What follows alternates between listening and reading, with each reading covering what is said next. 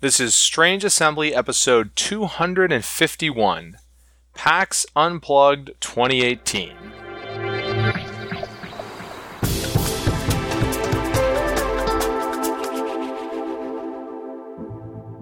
I'm Chris Stevenson, and this is Strange Assembly, your tabletop gaming podcast.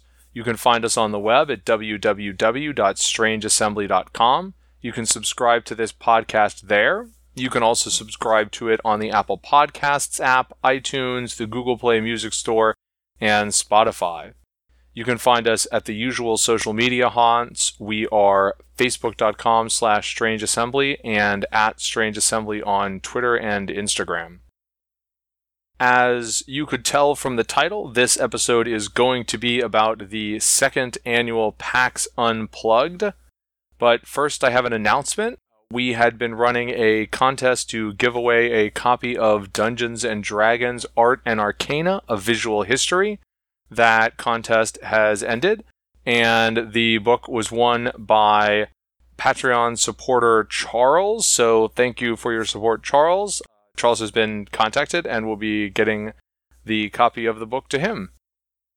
Second, before I go into what I did at PAX Unplugged, I did want to note that if you've been listening to our convention episodes over the years, there's going to be something a little odd about this one, and that's that there's just me on it. For years now, these convention episodes, mostly Gen Con, but also PAX Unplugged last year, have been me and Jay Earl. It was a little weird that Jay was not at a convention with me, and that so Jay is not on this episode to talk about what he did at the convention. He was not able to attend PAX Unplugged. So, Jay, if you're listening, then, man, I'm a little sad that you weren't able to come. And if you're not listening, why are you not listening? Come on, how can you not listen to the episodes that you're not on, Jay? Seriously, man, get with the picture. But, PAX Unplugged 2018. This is the second annual PAX Unplugged. This is the tabletop gaming spin-off of, all of the other Penny Arcade expos. It has unsurprisingly been extremely successful. It was significantly bigger this year than it was last year. PAX Unplugged, I think, still does, but it definitely last year, and I think it still does, and we'll see how long this lasts, occupies what feels like a pretty distinctive space in the tabletop gaming world, because it's not a huge convention yet. It's big, but it's not huge yet. But it's extremely professionally run. And so oftentimes you have this choice between things that are huge, at least for tabletop gaming, things that are huge, like Gen Con, and then things that are more like the 200 people in a hotel over a weekend using the meeting rooms kind of conventions. And obviously there's space in between there.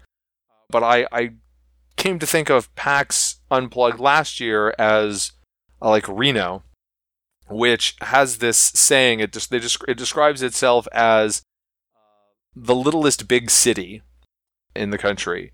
And I think PAX Unplugged has felt like that. This year, like I said, it was much bigger. They don't release official attendance, so we're never going to be able to say officially what the attendance was.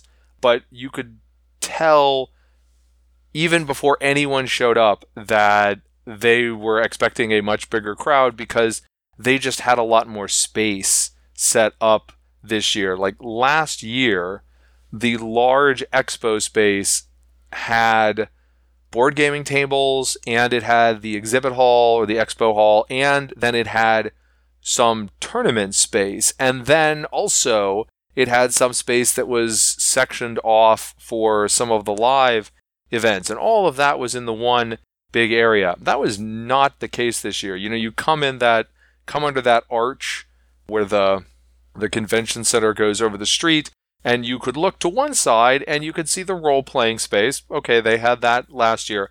But on the other side of the street, there was this massive tournament play space that I don't believe that PAX Unplugged occupied at all last year. And so right from the moment that I walked in, I could see that they were expecting something bigger. I would guess that the exhibit hall had at least twice as much space set aside for game companies and little stores. Lots of dice being sold, and that's at least twice that. It may have been more, right? I'm not taking out a measuring tape, but a couple of the things, the way that PAX Unplugged is a bit different if you ever end up going there. One, they have the PAX enforcers, who are the volunteers, and they're fantastic. They're all over the place. They're extremely professional. They're extremely helpful.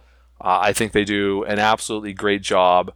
And the other thing I would note is that you pick on this pretty quick once you get there, but you don't have to have tickets for most of the events, most of the game playing that you can do, even if they're scheduled. But do not think that you can actually show up at the start time and play. I mean, I can't tell you, because it's going to depend on which event, how early you have to show up, but you might want to show up half an hour early for things if you want to actually be able to get into them.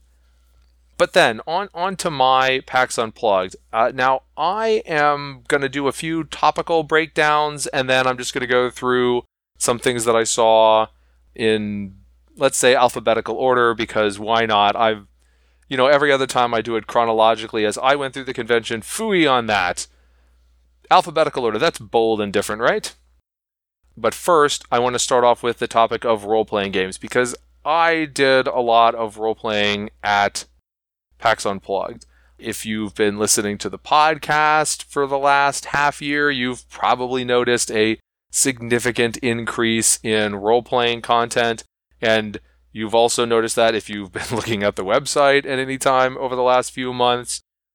I have been personally doing more and more role-playing within the realm of tabletop, and so I'm going to lead off with that here, and because I did a lot of that at PAX Unplugged. And indeed, my role-playing at PAX Unplugged was almost entirely Powered by the Apocalypse. So if you have not played it, it is a usually relatively rules-light system, although it gets adapted in a lot of ways through a lot of other games. It, as a core mechanic, has a very straightforward roll 2d6, add them up.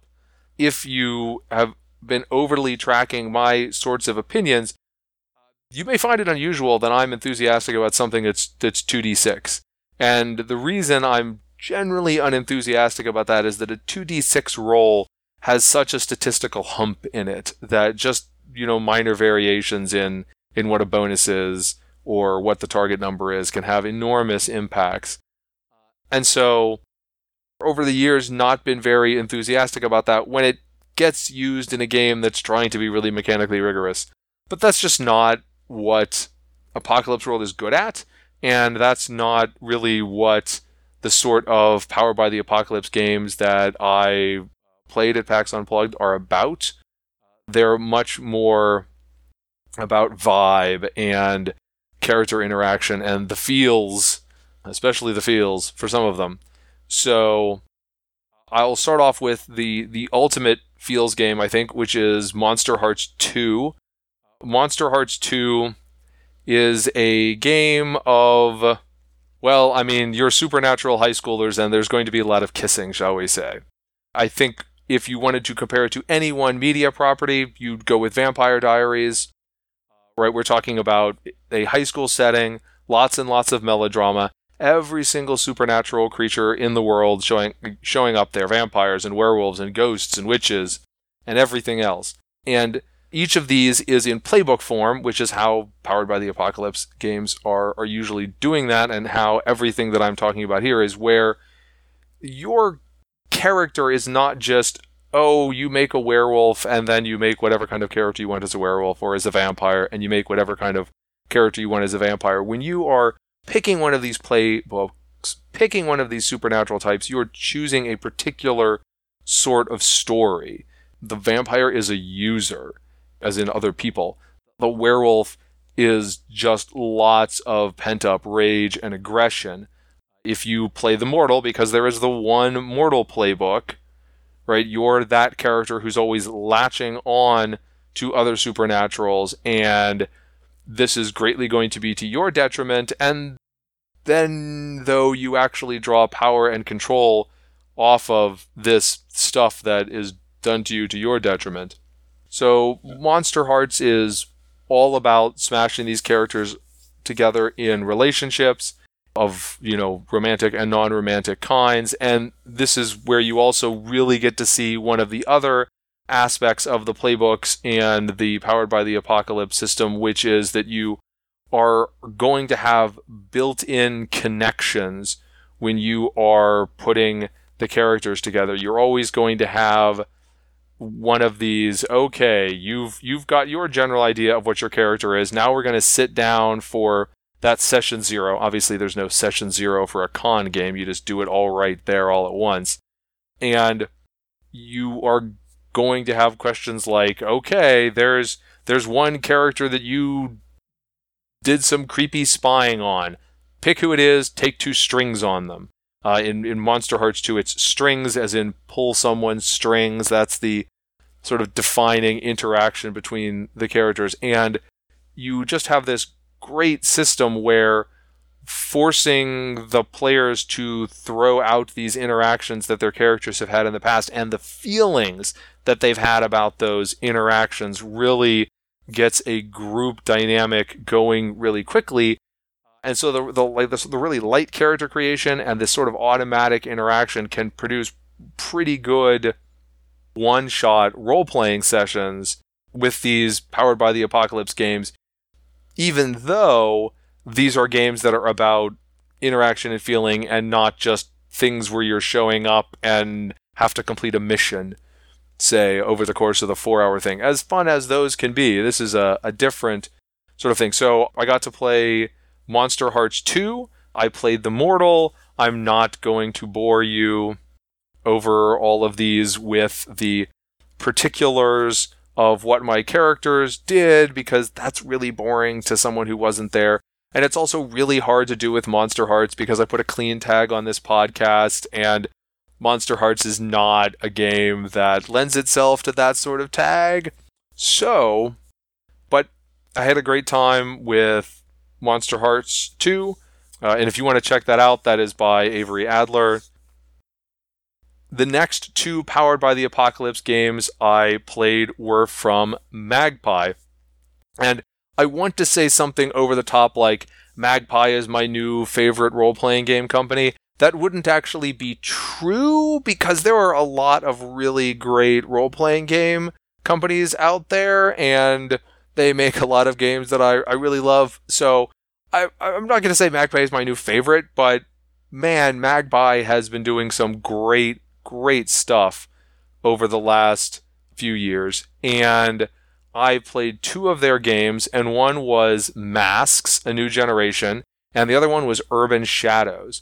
Masks is a teenage superhero game.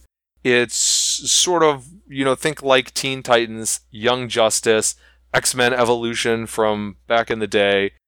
These shows and comics, right, because then you've got Young Avengers and Young X-Men and the New Mutants and all that too to draw on. But these shows and comics that are about the characters being superheroes, but are also about the characters figuring out who they are. So, for example, in Masks, the interaction currency, as it were, is influence. Does another character have influence over you? Do you care what they think about you? And each of the characters in Masks has labels of danger and freak and savior and mundane. And what these really do is represent how the character thinks about themselves. If you think of yourself as a freak, your freak label is going to go higher, and that has a mechanical effect. There are certain moves where you roll freak or you roll mundane, and that's what the modifier is. But when other people take influence over you, when you open up to other people, they can actually attempt to shift your labels in ways that you may or may not want. So some of your teammates, or maybe all of your teammates, will have influence over you. This depends on which playbook you are. Different kinds of characters care more or less about what their teammates think, but all adults have influence over you by default. So you might have something like your character going out and doing something irresponsible, and then you're helped and lectured by one of the adult heroes, who's trying to tell you that you need to tone it down and you need to play it a little bit more safe. And you as a player then have the choice of either accepting that speech on the part of the adult hero, which will shift your labels. Like, your mundane goes up, your danger goes down. You're internalizing that this is how I am, this is how I should be, this is how I can be. Or you have the option to reject that, which can have its own consequences as well. So, and there's a lot more of the game. If you go to strangeassembly.com, we've got a written review of that. There's also a written review of Monster Hearts 2 up on the website, although it's a bit further back. The Masks one is not that long ago. And the playbook that I used in this was the Bull. The Bull is a character who was created in some way. It's sort of like, could be just literally a created in the lab kind of thing, and just has some generic punchy toughness kind of powers, but what really defines them is that they tend to be angry, bull in a china shop sort of thing with almost everybody, but then their defining relationships are they have a love and a rival, and the love does not have to be a romantic love. It's just someone that they care about in a positive way, and then you got the rival, which is somebody they care about in a negative way, and they kind of want to show up. This could be a character like the Connor Kent Superboy, or maybe America Chavez over in Marvel. And so I had a really good time with this again. Our game master for this game, he did a really good job. It is amazing to me how well some of the people who get together for conventions are able to pull this kind of stuff together on the fly, because when you are running a one-shot of a game like Monster Hearts or Masks or Urban Shadows, you don't get to come into it with a set plot, because you have no idea who the characters are going to be. And it is not something that you can do to just have some prefixed plot that the characters are going to run into. So we had things that came up in this, like, oh, why your character's the bull. They were created by Zero Labs, these things that I just made up on the fly during the very brief character creation. And then all of a sudden that gets worked into the existence of the city. We had somebody playing the Legacy playbook at our table, and the Legacy is a playbook that is about being the most recent scion of a line of superheroes. I probably shouldn't use Scion because they actually just released a separate Scion playbook in Masks Unbound, but you know what I mean. And, so all of a sudden that is a hero that then is going to get populated. Partially it's about making sure that the players play off of each other, and partially it's about throwing things back onto the players because the players then get to define stuff. But still, you got to do a lot of thinking on your feet. I've actually not game mastered any of these things that I'm talking about. I don't know when I'm going to get the chance to. I'd kind of like to try to do a one-shot of these because, man, sometimes I am not really good at being fast about these things, right? I'm the kind of player who can sit there and have, the 4-page backstory sometimes for my character of stuff that matters not at all. And you don't need that stuff. And in fact, sometimes that stuff can be harmful because it takes your character and creates them as this own distinct, separate thing, which matters. But what's important about a lot of these role-playing experiences is the way that your character interacts with the other characters. And again, it's just a really great way that the Powered by the Apocalypse wraps around on that. But maybe I'd like to try that sometime, but I don't know that I'd want to be the players who get guinea pigged with me. Except, you guys that I've already talked to about that, you totally want to be the players who I guinea pig on this. It'll be great, I swear.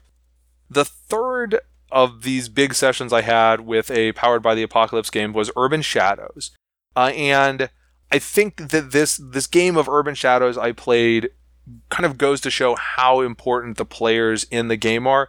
Because out of these 3 games, Urban Shadows is probably the one that's least suited to a one-shot at a convention.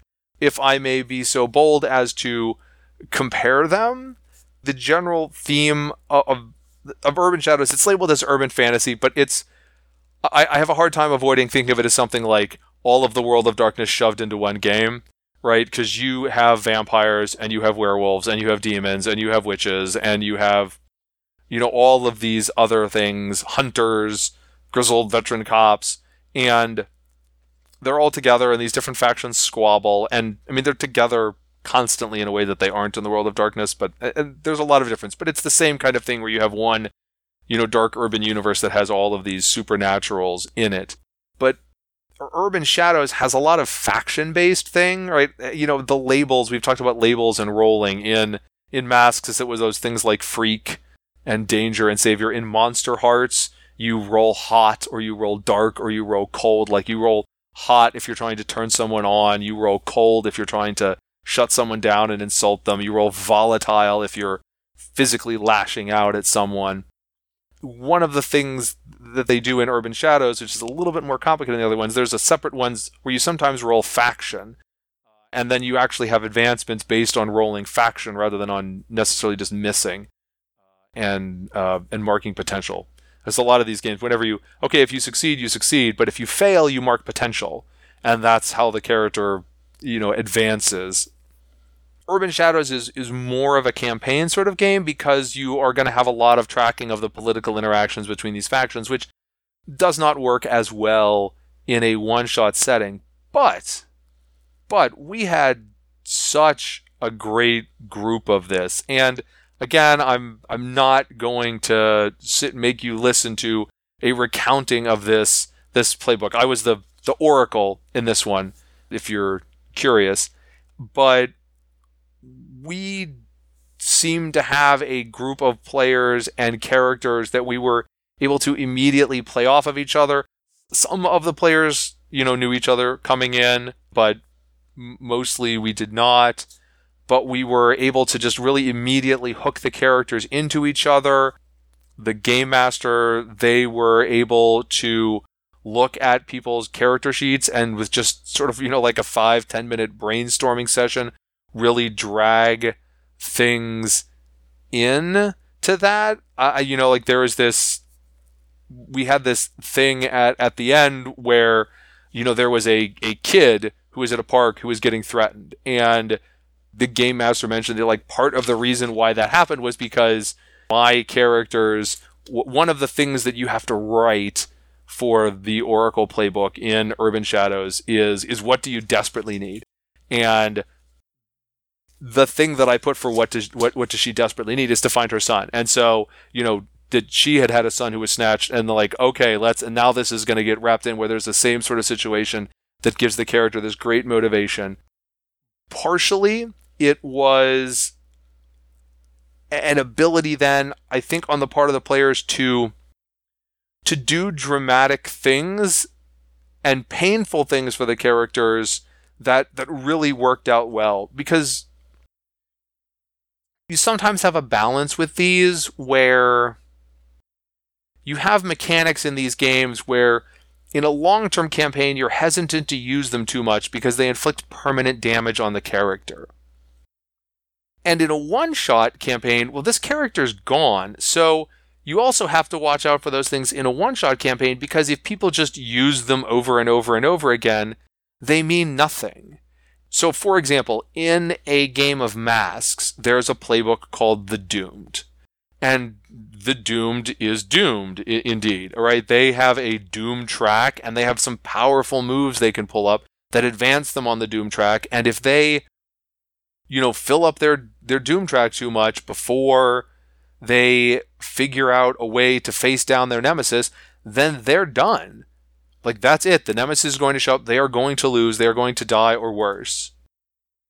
And similarly, in Urban Shadows, there's, a mechanic called corruption, which you wouldn't want to use too much. But it's intrinsic. You can't get rid of it. And so in Masks, I would say you would not usually let someone play a Doomed in a one-shot, because either they don't really use their Doom track, or they just go crazy with it, and it doesn't matter that much. It's kind of hard to do, but we seem to have a group in this that was able to let bad things happen to the characters in dramatic fashion. So, it actually felt like it mattered to us for these characters. And right, we had one of the characters who sacrificed herself, who died. And the player was able to execute that in a way that it really felt like it mattered, even though this was a one-shot session with characters we were never going to see again, mostly with players we were never going to see again. But, I don't know, I had like such a good time. I was going to try actually to get into Bluebeard's Bride later in that evening because everyone else at the table was going to be in the evening Bluebeard's Bride, which I wasn't going to do at PAX Unplugged because I had I say just done it at Gen Con, as if that wasn't 3 months ago. But you know what I mean.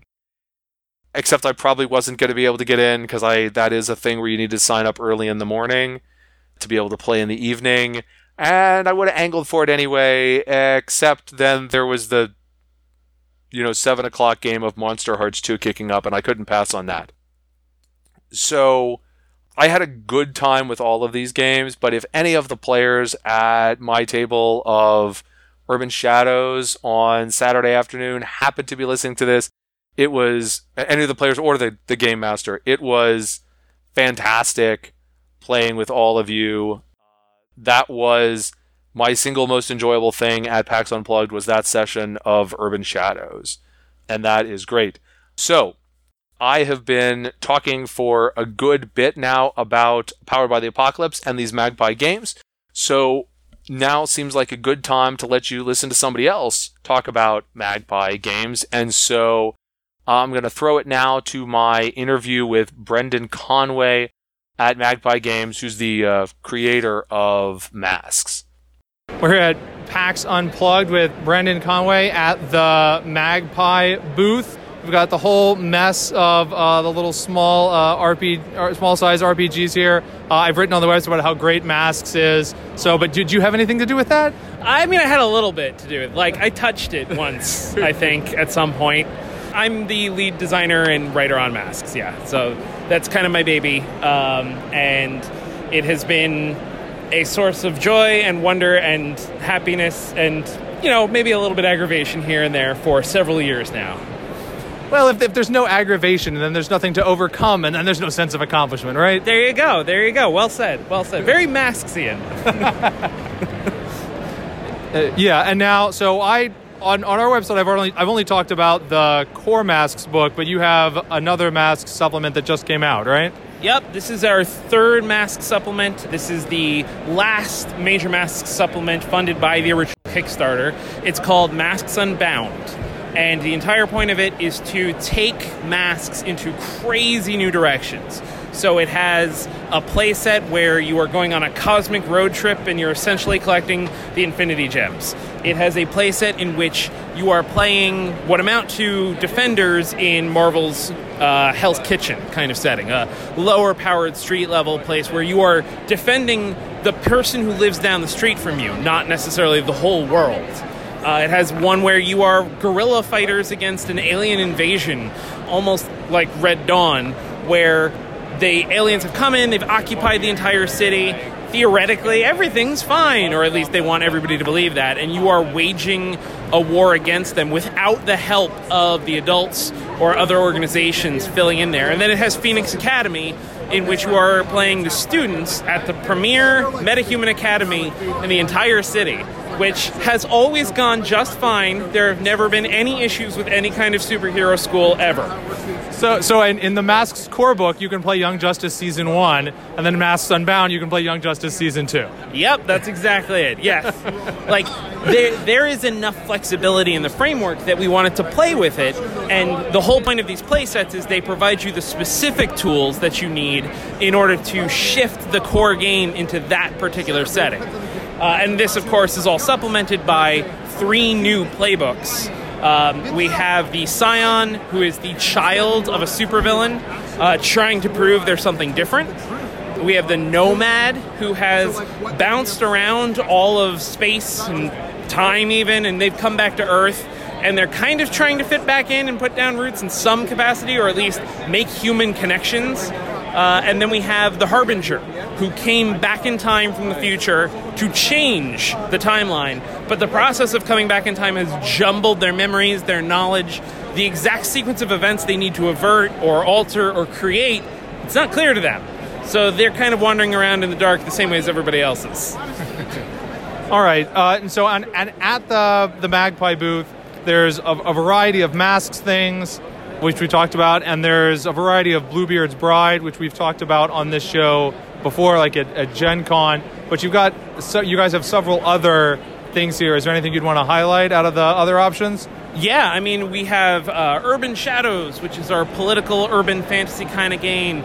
Werewolves and wizards and ghosts and vampires all vying for their own place in a modern city. Always built in a real city, because real cities are always going to be weirder than anything you're ever going to come up with on your own. We have our 4 ash cans, including The Ward, which is like medical drama, ER, Scrubs. We have Velvet Glove, which is like a 70s girl gang. It's kind of like Switchblade Sisters or Faster Pussycat Kill Kill. We have Pasión de las Pasiones, in which you are creating and playing the single greatest telenovela that has ever existed. We have Crossroads Carnival, which is kind of like the HBO show Carnival, in which you play sort of supernatural entities in 1920s America. Okay, that's again from the Magpie Games booth here at PAX Unplugged. Thanks for talking to us. Yep, absolutely, my pleasure. All right, so that was Brendan Conway at Magpie Games. On the role-playing front, though, we've got several other things. I did hit up Onyx Path while I was here because I had spent so much money at Gen Con that I was able to resist buying more of the limited edition World of Darkness books that Onyx Path has put out. Well, my resistance crumbled here, so I spent a significant amount of cash at both the Magpie Games and the Onyx Path booth. I didn't actually play any vampire or anything like that at PAX Unplugged because I'm currently playing in a weekly-ish vampire game, so you have to pick your battles here. But I do have to remember, like, if you ever see me saying something like, "Oh, I don't know if I should back that Onyx Path World of Darkness Kickstarter. I don't know. I'm not sure." Like, reach over and slap me. Remind me that yes, you always want to back the Onyx Path World of Darkness Kickstarters. You're a dummy, Chris, if you don't. Every time I see one of those that I was thinking about backing, but then I didn't, because I don't know. I mean, because they're not cheap. They're extremely good books, but they're not cheap. But I always regret it later. Man, like, if I really desperately wish I had backed Mage 20, and you can still go out there and get it, but it's your best place to get those is right there on the Kickstarter. That is the most efficient place to get those fancy, awesome looking deluxe editions. Another role-playing game I sort of played at PAX Unplugged was To Serve Her Wintry Hunger. This is from Stephen Dewey, and if you want to get it, you can find it at cavalrygames.com. You can order, a Ashcan PDF. It's a really small thing, one of these, $15 for the small paperback.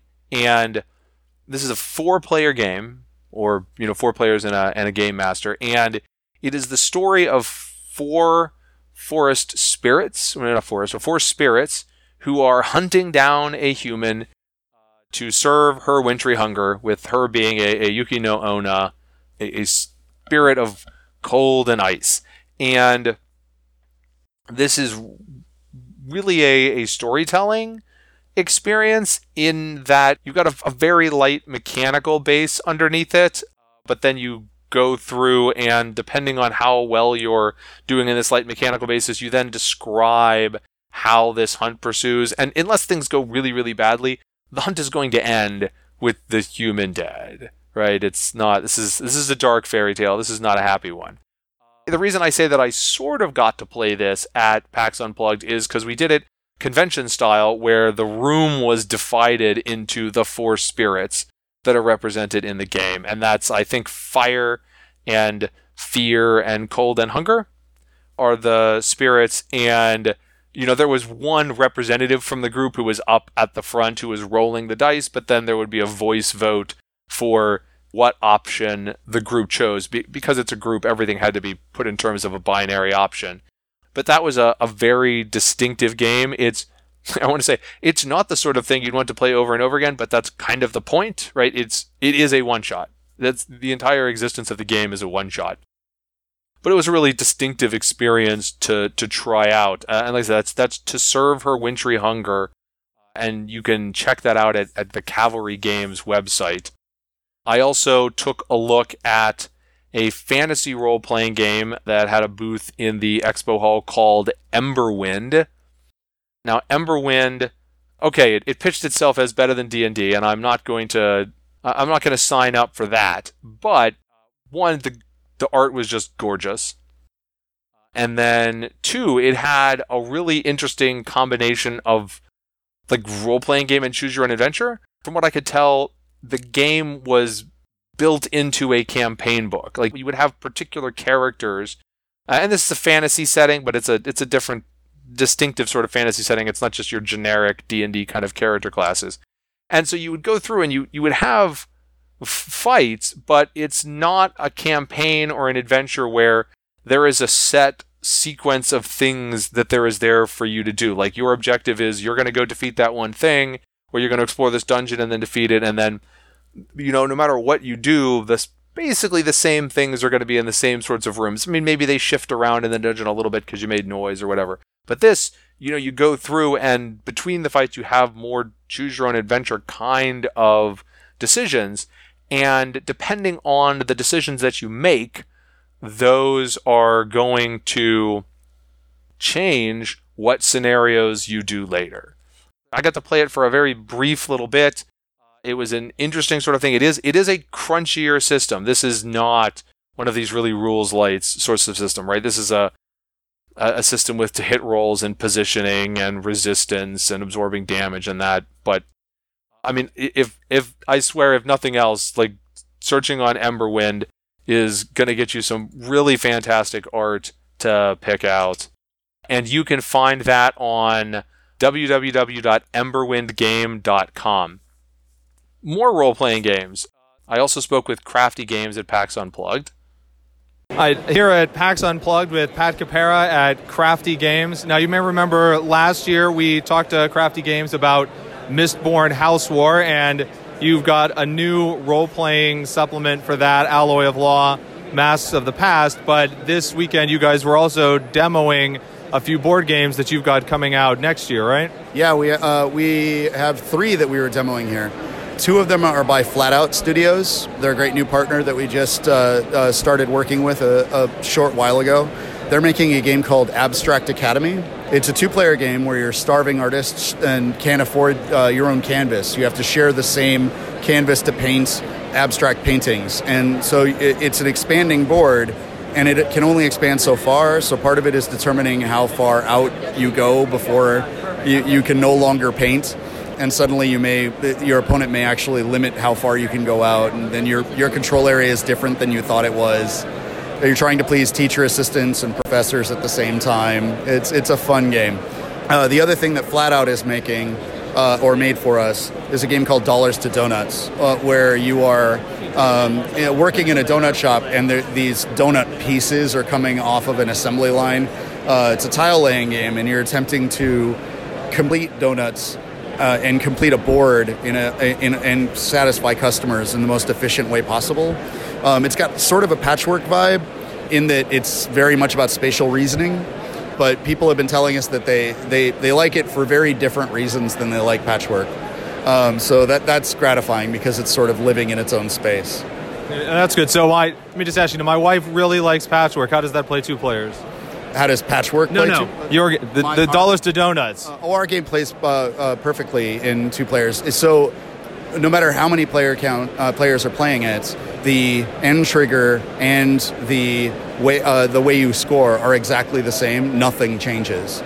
So it's really just how many pieces are moving out of the assembly line before you get to it is really the only change. So okay, and then you had a third one? Yeah, we did another one called Tabriz, which is by Randy Flynn. Fantastic. Actually, it's 2 games because he's built a board game and a card game. They're both the same. The card game is sort of derived from the idea of the board game, but they play very differently and have the same theme. It's sort of like Carcassonne and Carcassonne. So Tabriz, in both games, you're essentially the apprentices of Persian weavers, and you're going out trying to get the best components. And especially in the tile board game, it's about worker movement. You're attempting to get away from home base. It takes multiple moves to get to the best components, and the best. Everything on the board is limited and only coming out in very small dribs and drabs. So it's about how far are you willing to push to get the best things, and how fast do you want to try and satisfy the contracts that you've got, etc. Okay, that's cool. And so we can look to see all those in 2019 along with an expansion for Mistborn House War? Yes, Mistborn House War's expansion Siege of Luthadel will be coming next year too. It moves Mistborn House War into the second novel, Well of Ascension. So now instead of dealing with the Empire and whether it stands or falls, you're dealing with the sea, and whether Luthadel, the capital city, whether it stands or falls. It's under siege, and so you're always having to bounce back and forth between whether you're supporting the attackers or not. And there's a great component with the Koloss, which are these rampaging engines of destruction that used to belong to the Lord Ruler. And if you take control of them, they're great for a short period, and then they may rampage and cause all sorts of problems for you. So that's coming next year too. Okay. We'll look forward to all those. Great talking to you again. Thank you. All right, so we're almost finished now with the role-playing games section of it. But I've got one more role-playing game discussion to go with, and that is with Renegade Games. Now, Renegade Games primarily is a board game company, and that's, if you say to me like, oh, what are you going to the Renegade Games before? It's probably something like Clank. It's a board game, and they have tons of that, but they've had some more role-playing game things recently, and two of the new ones are Overlight and Kids on Bikes. Overlight, you may remember us talking about Overlight briefly in our Gen Con discussion because of the simple fact that, like Vampire has some branded cosmetics, so did Overlight have some branded cosmetics, because it's an extremely vibrant looking book, and light plays an important role in the setting. This is a setting that is a 1,000 years in the future, and the world has been cracked into pieces, and there are these, I think, 7 basically giant floating islands. Some of them are below each other and they cover it up. Each one's its entire own world with its own races, and it's got different light that comes down to it, and there is some combat in this, but it's primarily a game of, exploration and figuring out what's going on. You can, of course, just play your own total sandbox on it, but there is some campaign sort of things that you can go into if you want. Right now, you're looking at the core book and a Game Master screen and then dice. Really, really nice looking dice set too. But there's going to be more coming out for that. That's Overlight. The other one is Kids on Bikes, and Kids on Bikes is more in the vein of some of the games that I've talked about already. It is not powered by the apocalypse, but it's a small town, mysterious things are going on. The most obvious comparison is to be like, oh, it's like Stranger Things, the role-playing game. And what it does to simulate that is that everybody, I don't think you have to be a kid, but the sort of default is that you're, a kid or a teenager, and you're not a person with powers. You're just a person who's trying to figure out what's going on and, not die, presumably. Now, there can be characters with powers in it, but these characters are not controlled by any one player. Rather, they sort of exist. If you've got 4 players, this is sort of a 5th player character, and at different times, different players will control that character based on what that character is and what their triggers are. Like, oh, they like shiny things, and so you have the card that says shiny things, and if that's applicable, then you can be the one who controls that character. And so, since I'm using the Stranger Things comparison, right, this would be like, oh, it's 11. right? You've got the one character who actually really does have powers, and instead of having to deal with the whole, like, does everybody get powers, or do some people feel less effective because they don't have the powers, that's how Kids on Bikes handles it. Some other new things that have just hit from, or are going to be hitting in the near future from Renegade Games.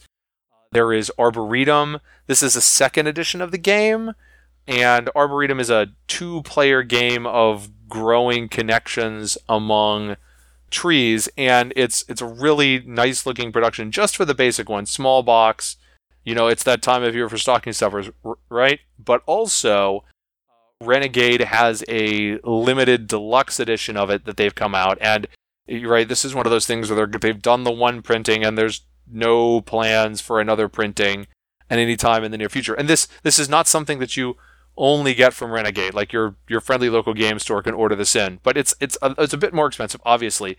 But it just has even fancier versions of things. Like it literally has foil cards of everything. Like all the trees are foil cards. So if you really like your shinies, the deluxe edition of Arboretum is something to check out.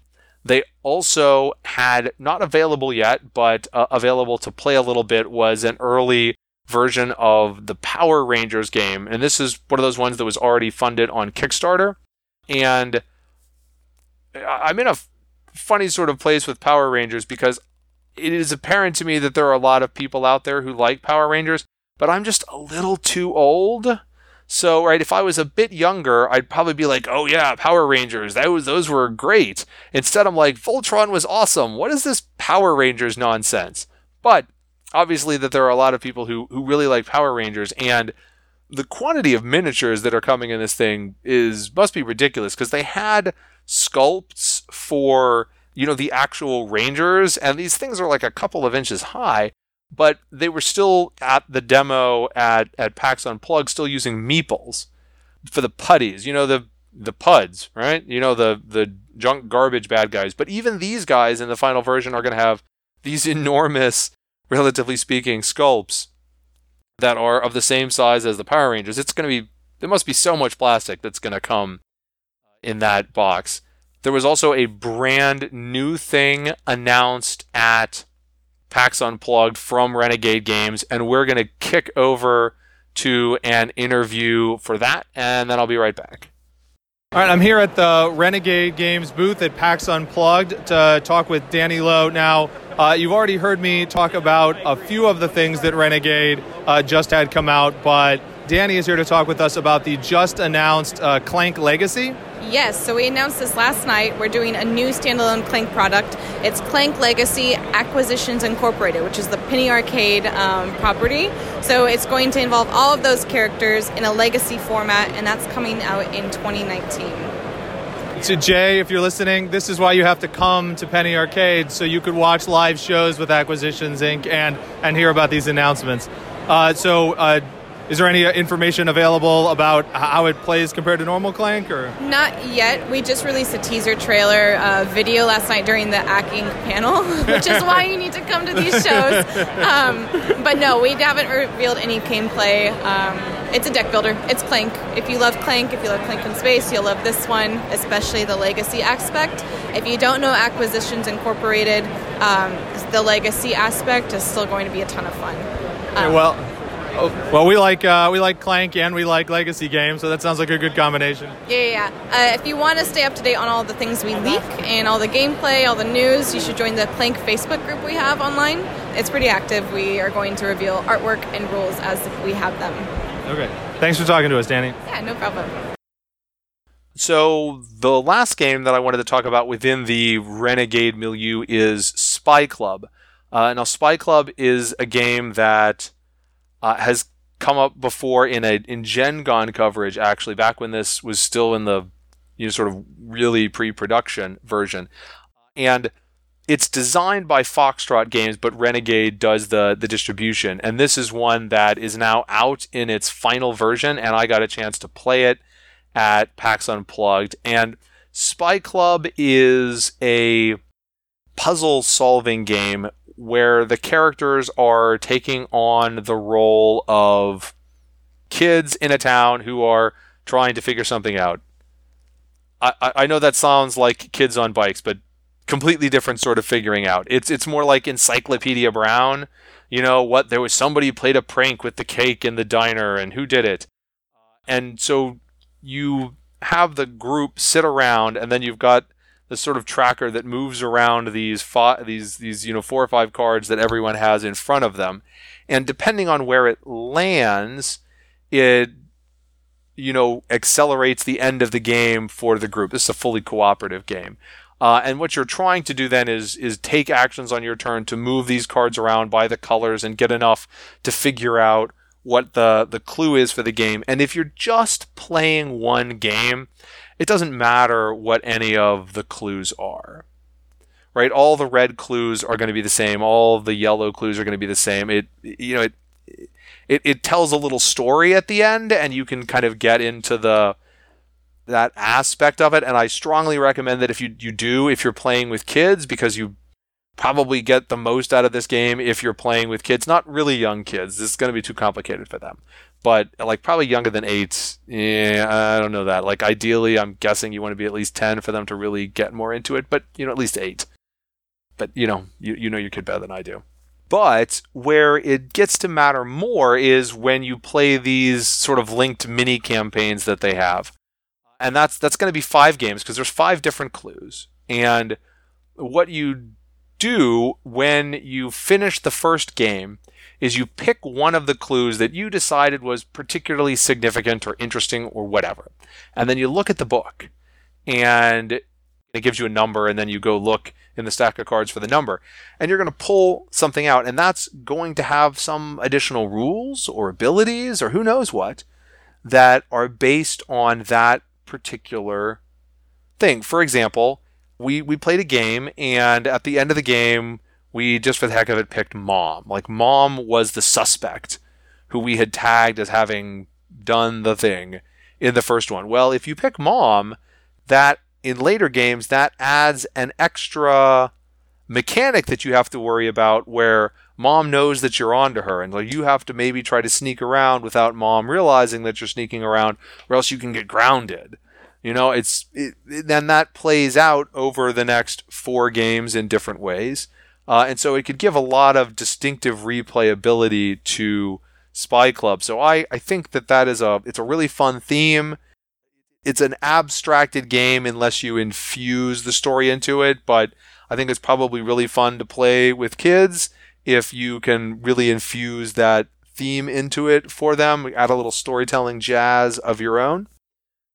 But that's Spy Club from Renegade Games. Now, I just mentioned Power Rangers, which, is a Kickstarter game that is not out just yet. But one of the things that comes up with Kickstarter and some of the other things these days is sometimes it feels like a game is hanging around forever before you really get the final copy in your hand. And so there were several notable games I thought that were finally making a real physical final presence that I think are worth checking out. One is RWBY Combat Ready from Arcane Wonders. We talked about this in the Gen Con episode, and so I'm not going to go into the whole rigmarole again here, but this was still in a pre-production version when we played it at Gen Con. It wasn't available for sale yet. So RWBY Combat Ready from Arcane Wonders is definitely available for sale now, and if you're a fan of the show, I think that's worth checking out, and you can go back to the Gen Con episode and get more details on that. Strange Machine Games had Attack on the SDF-1 and Ace Pilot. These are 2 Robotech games. If you remember, Attack on the SDF-1 has this great visual appeal and board presence because you actually get to construct the robot version of the SDF-1 to be standing in the middle of the table. So I'll tell you what, it looks really great on the table, across the convention hall.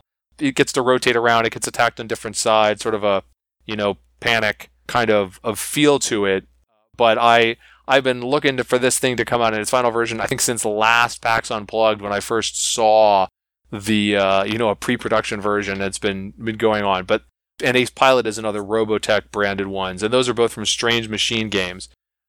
Another one was Coma Ward from Everything Epic. This was one that was a Kickstarter and is now out in final version. And this is a 2-phase game.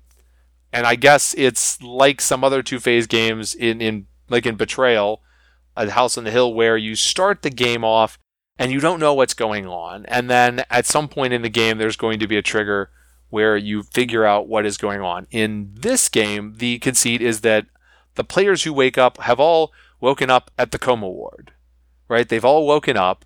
They're all in their hospital gowns. Nobody has any idea what's going on. Nobody remembers who they are. Nobody remembers why they're here. And there is an initial exploration phase while everybody is going through the hospital trying to figure out what is going on. And over the course of the game, you can become more or less mentally or physically traumatized every time you are going into a new room, right? You're gonna, or maybe just at the end of every turn, you have to make a focus check to see if you can, stay focused, or if you start hallucinating, and then that can have, that's sort of a pull a card off the top of a deck thing. And then the trigger for flipping over to the next stage of the game is going to be exploring these rooms. Eventually, you'll find 3 clues. Depending on the order you find the clues in, that will dictate which scenario you're playing. Although, presumably, if you've already played the scenario that the clues would say, I maybe you just be like, we're just going to pick this one that we haven't done yet, right?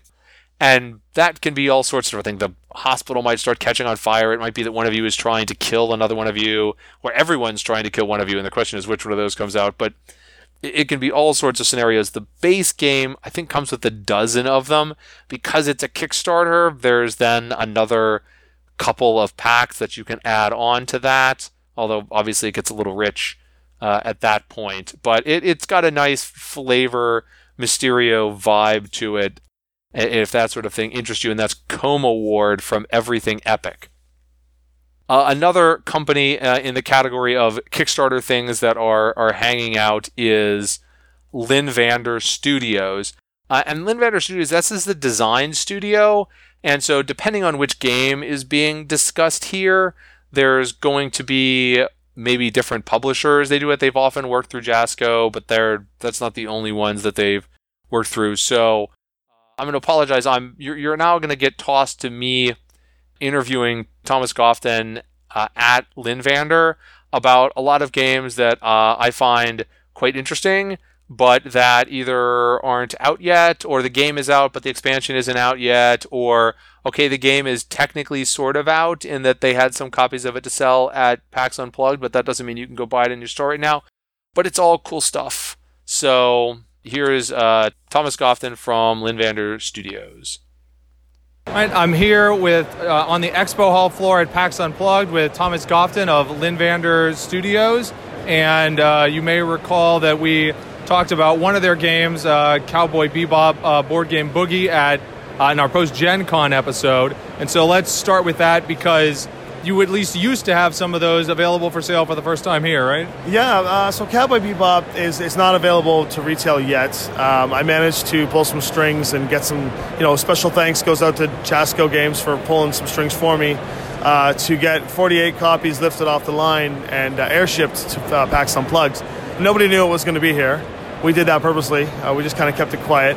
And I'll tell you, I would be willing to bet this was one of the more hopping booths. For the first day and a half of PAX, there was crowds of people grabbing it. I think 6 or 7 copies were being held in the crowd at a time. We sold out before 1 p.m. and that was it. Cowboy Bebop's gone. But I've got one copy here that I'm taking for review and unboxing. So it's here to see and here to show. It's here to stay. And it's good. It's good. 3, 2, 1, boogie. It's good. Okay, and then another game that you have that people can't quite buy quite just yet is an expansion for the Buffy board game. And I remember, is it Gen Con 2017 first seeing the Buffy board game? Yeah, so that was a bit of a letdown, because we were supposed to get some of these off the line as well. We only got one. They only sent 1 copy. I was like, oh no. So we got it for unboxing. We got it for these press interviews and stuff like that. So people have been able to look at it and see it. It's beautiful. It's seamless integration with the board game. It's basically on a boat. We'll have it in the next month or so. It'll be, I feel like January 2019 is going to be a bit of a cathartic push for games with, Buffy and Bebop both hitting the market and other publisher games we work with too hitting the market. But yes, so Buffy the expansion, Friends and Frenemies will be out in about a month or so. And then Angel, it will be out in Q1 of next year, probably March. Okay, now, right, if I'm correct, Friends and Frenemies is an expansion to Buffy the board game. Angel is a standalone board game. And how does Angel play compared to Buffy? I guess if people haven't played Buffy, it's a full co-op where you're going around Sunnydale trying to stop monsters of the weeks and big bads. Yeah, so in Buffy, Buffy's kind of like Arkham Horror Light meets Pandemic. And so it's got a very cooperative, fun feel to it. Friends and Frenemies adds to that complexity. Angel is, in fact, a standalone game, but all the components and the character sheets, abilities, and stuff like that are unique to the Angel experience. However, there's a seamless integration between Angel and Buffy that you can swap characters and all their abilities will function. They function completely different in Buffy than they do in Angel, but they're the same ability. That's just how kind of cool and weird this is. I can't really tell you what Angel's like yet because I don't know what we're allowed to talk about.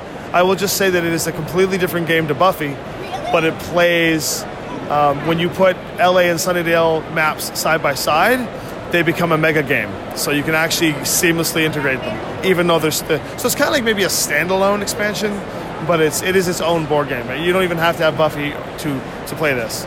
But it's just surprising that you can put them together, link them together, and make a really cool, big 12-player game out of it. Well, that's cool, and that's right. We're hoping for early next year on that, pending, approvals. Yeah, it's developed right now. We are just in the process of getting approvals. The approval process takes a while, and then we're going to go through our own proofing with Jasco, and then we're going to get this to market as fast as possible. We'd like to have some major announcements at GAMA to let everyone know what we're doing, and then I think you'll see it hit the market. You'll definitely see it at Origins in June, but I think you'll see it hit the market even before that. Okay, well, I keep asking you about games that people can't actually go to their friendly local game store and buy. So what has come out recently for you guys that somebody can go get their greedy little hands on right now? You can get Reanimator from Dynamite. You can get Buffy, the original Buffy. It's still out in stores, selling really well. You can actually go get Terminator Genesis, I believe. You can order that. It's shipping out to stores now, so that's pretty much by the time you hear this, you should be able to get Terminator Genesis. You should be able to get Buffy soon. That's pretty much it for other than my legacy games, which is Albion's Legacy, Sherwood's Legacy, and Neverland's Legacy. But all those games are pretty much almost out of print, and we're not printing a new round of them. So there's only about 100 copies left before we're completely sold out of those, and that's it for that print run. So yeah, check it out. Okay, so I guess one last thing. Let's shift back to the you can't get it yet. So Shadowrun Sprawl Ops that's in the post Kickstarter. You're going through production phase. How has that process been going? Pretty good. We got a lot more on our plate than we anticipated from the Kickstarter because we decided to do a tier with custom art, and that really slowed down the process. We're a couple months behind, but we're not too far behind, and at the stage we're currently at, the progress is excellent. So Sprawl Ops is just going through its final stages of approvals with Catalyst and the manufacturer. Once they give the thumbs up on the samples that we have here, which you can see right here, once we give the thumbs up on the quality sample, then mass production begins, and we'll have it in our hands by January. Okay, that's great to hear. Nice talking to you, Thomas. Thank you very much. In addition to what we just talked about there, Lynn Vander also has an Army of Darkness game Kickstarter coming up in January. Thus ending the topical part of my show. I'm going to now kick over to the, hey, let's do alphabetical order because that's so creative, Chris, part of the show. And that means that while AEG is usually the very last thing almost that you get on one of these episodes, because that just tends to be when I talk to Todd, you're going to get it earlier here. So here is an interview with Alderac Entertainment Group. All right, so I'm here at PAX Unplugged at the AEG booth, and so as everyone who's been with listening to Strange Assembly for a while knows, that means I must be here talking with Todd Rowland. How you doing, Todd? I am doing great, but I'm not Todd. You're not? Not Todd. This is very confusing to me. I know, it's very confusing. Everybody's been looking for Todd today. Everybody's looking for Todd, but he decided to jump on a flight earlier. Okay. I'm in fact here with Kyle Nunn of Alderac Entertainment Group, and we're sitting at a table where they're running demos of Scorpius Freighter, and this just came out at Essen, right? This came out at Essen. Its U.S. retail release is actually this Friday. So, really looking forward to it. Okay, and so what should people know about Scorpius Freighter other than it has triple rondelles? Other than the fact that it's triple rondelles, you get to play as a space freighter captain who's sticking it to the evil space government. It's got a multi-level. You're playing effectively you're playing a lot of games in one. You have a freighter board that you're building and trying to make the best freighter possible. You're trying to do a pickup and delivery system where you're getting goods and delivering them to your underworld contacts on a different planet. You get to upgrade your freighter. You get to get through resources, build up, use your freighter, and then deliver everything at the end. So you have limited trips around the board, each planet, before the game end trigger happens, and the government seizes too much cargo from you and starts to shut everybody down. So you can only move around the rondelles so many times before it all comes to an end, and at the end, whoever has the most victory points, go figure, wins the game. I hear most victory points is a common method of determining who wins. Funny enough, that's how that works. So. All right, now Scorpius Freighter just came out, but you also have another game that I got to play a couple days ago that is not out yet, and that is Tiny Towns. Tiny Towns comes out in end of April. It is absolutely fantastic game. At its heart, it's a resource game. You have a 4x4 grid, and somebody at the table, the master builder to be exact, is going to say, I want this resource. And everybody has to take that resource and put it onto their grid. Doesn't go into the same spot. Then the master builder becomes the next player who picks a resource, and everybody at the table gets that resource. And you're trying to build these into certain patterns of materials that represent the buildings. And once you do this, you can collect all of those resources and put a building down on one of the spots that you pulled the resources up from. Yeah. When I played it, you start out, right, you've got your board open before you, and then you build more buildings, and then you build more buildings, and then you're trying to figure out, where can I squeeze this in? Yes, that's a lot of it is based on the configuration. It's like, well, this has to go around the outside, so I need to start building these first.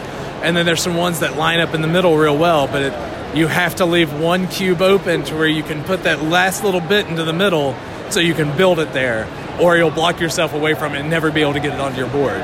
And the more players, obviously, the more difficult it is to get the resources you need. So in two-player, it scales interestingly because in two-player, you're going back and forth, and it's like, well, I'm going to build this. No, I'm going to build this. I'm going to build this, and you're placing it all over the board. And if you're building a bigger building, then you're trying to just make sure you don't block yourself from building what you're working on. Whereas in a 3- and 4-player game, it's a lot more of like, are they going to call out this piece? I hope so. I hope that's what they're building. So it's a lot of just waiting your turn and planning out the best way to build things. Yeah, well, I think the biggest problem, though, is that you have a leaderboard up here to win a Home Depot gift card, and I am no longer on the leaderboard. It's not fair. It's not fair. People outscoring me. It is. So 40 points has been an amazing accomplishment in this game. I think the most I've scored so far on it's 36. Our leaderboard is 44, so some people have done really well in this game. Yeah, I think I was 34, pretty far down. That's not bad. That's not bad at all. I think the first game is like 20s is normally what we score, so good job. Okay, and then I know you have, now this premiered out back at Gen Con, but I think it's still been going strong for you guys, and you also got War Chest here? Yes, War Chest. If you haven't played it, it's a asymmetrical abstract strategy game. Think chess improved, but don't tell that to anybody. So the biggest thing about War Chest is it has a beautiful visual presence, but pick up one of the chips in it. So it has a wonderful tactile presence to it. All of the units are on chips, like really high quality poker chips. And I'm holding up my hands like I'm showing you a chip right now, and nobody's ever going to see it. So, but everything is driven off of which chips you pull out of the bag. So at the beginning of the game, you take 2 chips of each unit that you have of you only have 4 units on each side, and they're not the same. Everybody plays different units. So you can randomize, you can draft, you can pick up the units however you want to. But you take 2 of each unit, put it into a bag, along with a royal coin, shake it up, and then draw 3. And then you take turns playing on a hand of 3. So you play 1, opponent plays 1. You play 1, opponent plays 1. And you have face-up, face-down actions. It's very simple to teach, and then the units just break the rules to all the rules that you've already learned. Yeah, and I just, as I'm staring at them here, I had forgotten, because there's always this disjoint now between the Kickstarter one coming out and the retail. So the retail version of Thunderstone Quest is now out, right? Yes, Thunderstone Quest is out. It was early November release, if I'm not mistaken. It's out. It's ready to go. If you like dungeon delvers and deck builders, you're going to love Thunderstone Quest. It gives you the best of both worlds. I have honestly never played the older Thunderstones, but I am told that they are an improvement. And it includes minis, so how can you complain with that? It does include 5-player minis, right? 5? It's either 5 or 6. You're right, it's 6. It's 6. Okay. Yes, it includes 6 minis. It's absolutely gorgeous. It's got a beautiful table presence. You've got to go between your village and the village to improve your deck, and then the dungeon to kill the monsters and improve yourself there too. Yes, and I highly recommend Thunderstone Quest, even though I think if you get the retail version, it doesn't have my vanity card in it. You should have backed the Kickstarter and gotten everything at once. Yes, so the next 2 quests that were included in the Kickstarter Champion Edition are coming out next year. Looks like Q1, Q2, but you're going to miss out. You're going to miss out on some things. Should have backed the Kickstarter. Well, and you guys have even had the second Kickstarter now for more expansion content for Thunderstone Quest, right? Yes. I'm going to be honest, I'm not sure what all is in that Kickstarter, because I don't actually manage that side of it. But I believe Barricade Mode's in there, which is the solo and co-op version. So, yeah, that's right. Yeah, and you can, if you go to straightassembly.com, you can dig up our Thunderstone Quest review. We already did that. I think we probably did a now on Kickstarter post or Kickpicks or whatever I was calling it at the time about the second Thunderstone Quest. But it's been great talking to you, Kyle. Absolutely. Thank you. Yeah, I remember at the time that whole pretending like I was interviewing Todd and didn't understand seemed funny. I'm not sure how well it went off. So if that was incredibly lame, I'm sorry. I'll make it up to you by throwing this to an interview with Matt Ryan from Bezier Games. Still here at PAX Unplugged with Matt Ryan of Bezier Games, and we're here to talk about Ultimate Werewolf Legacy and some of your guys' other new stuff. Yeah, absolutely. So the first thing we'll talk about is Ultimate Werewolf Legacy. So this takes the Ultimate Werewolf game and it puts it into a brand new format. So it takes the same mechanics and the same idea of the game, but instead of playing game after game, you're going to play a total of 16 games to get through the entire campaign. And as you're playing, things are going to change over time based on the people who are getting killed, the decisions the village is making. There'll be an election for a mayor of the village, so there's going to be a lot of cool stuff, and it's going to be changing over the time that the village goes. And so every game is a different amount of years in the village. The moderator has a really awesome diary. It's probably one of the better components that I have ever seen in the gaming industry. It's a really nice, soft diary. It's gold gilded. It's a beautiful, beautiful book. But they'll use that to guide the village through what's happening and what's changing. One of the other cool things about this Legacy game is you can actually change players in and out in between every 3 games, which I know is one of the things that always hangs me up on Legacy games, is that sometimes there's that one person who can't make it this week, and then someone else can't make it next week, and it ends up dragging on and on. This one, if someone can't make it, they can just sit out 1 week and you can have somebody else in. If you have friends from out of town in, you can have them jump in and play. So it's really, really cool because you can facilitate so many people and you can also rotate them in and out. Yeah, I think this plays, up to 16, yeah, right? You probably really need to rotate. Yeah, exactly. So it plays 9 to 16, so it's kind of a big play range. There's 1 moderator and 8 players or 1 moderator and 15 players. But it's really fun. I've moderated a couple campaigns, and people get a real kick out of it. There's some really interesting games in there, and there's some really interesting role cards in there that you may not have seen before. So, okay, and we are at a convention, and Werewolf is one of the most popular games, I think, at all sorts of gaming conventions. So it's probably appropriate that your next new game here has something else to do with Werewolf, right? Yeah, absolutely. So our next game is we've kind of taken 20 questions and we've werewolfed it. So it's called Werewords, and we've released the Werewords Deluxe this year. Last year we released Werewords. It played 4 to 10. It was awesome. It only had a couple rolls in the box, and people really, really enjoyed it. So what we did is this year we've made a deluxe edition, and this one's going to play 2 to 20 players, which is a huge play range. It's really awesome. If you keep it in your car, you can play just about any time with just about any group of people. It's really awesome because we've also added some new roles into the game, so it balances really well all the way up to that 20 player count. It's a really fun one. If you haven't played it before, it's like 20 questions with a social deception twist. It comes with a free app download. It's very similar to our One Night series. It only takes 2 or 3 minutes to teach people and about 4 or 5 minutes to play a game. So it's really, really good one. It's probably one of the most popular party games I've seen out this year. Okay, and now people at home will you will have heard this on the podcast already, but Jay Earl, who is usually with me at conventions, was not able to come this year, but one of his favorite games from the last few years is Whistle Stop, and I think you have an expansion for that. Now, this was out, I think he got it at Gen Con, right? But that's still one of your newer ones? Yeah, so the expansion for Whistle Stop came out at Gen Con. So last year, essentially from Gen Con last year all the way until PAX, we sold out a Whistle Stop at every single convention, and we brought tons. So it was really amazing to see the feedback and the enjoyment people get. And of course, we all know there's people who love train games, and there's people who love pick up and deliver games. This one's really, really good for just about anybody. Even if you're not a big train game fan, this is one you can really, really get into. It's very thematic, it's very beautiful on the table.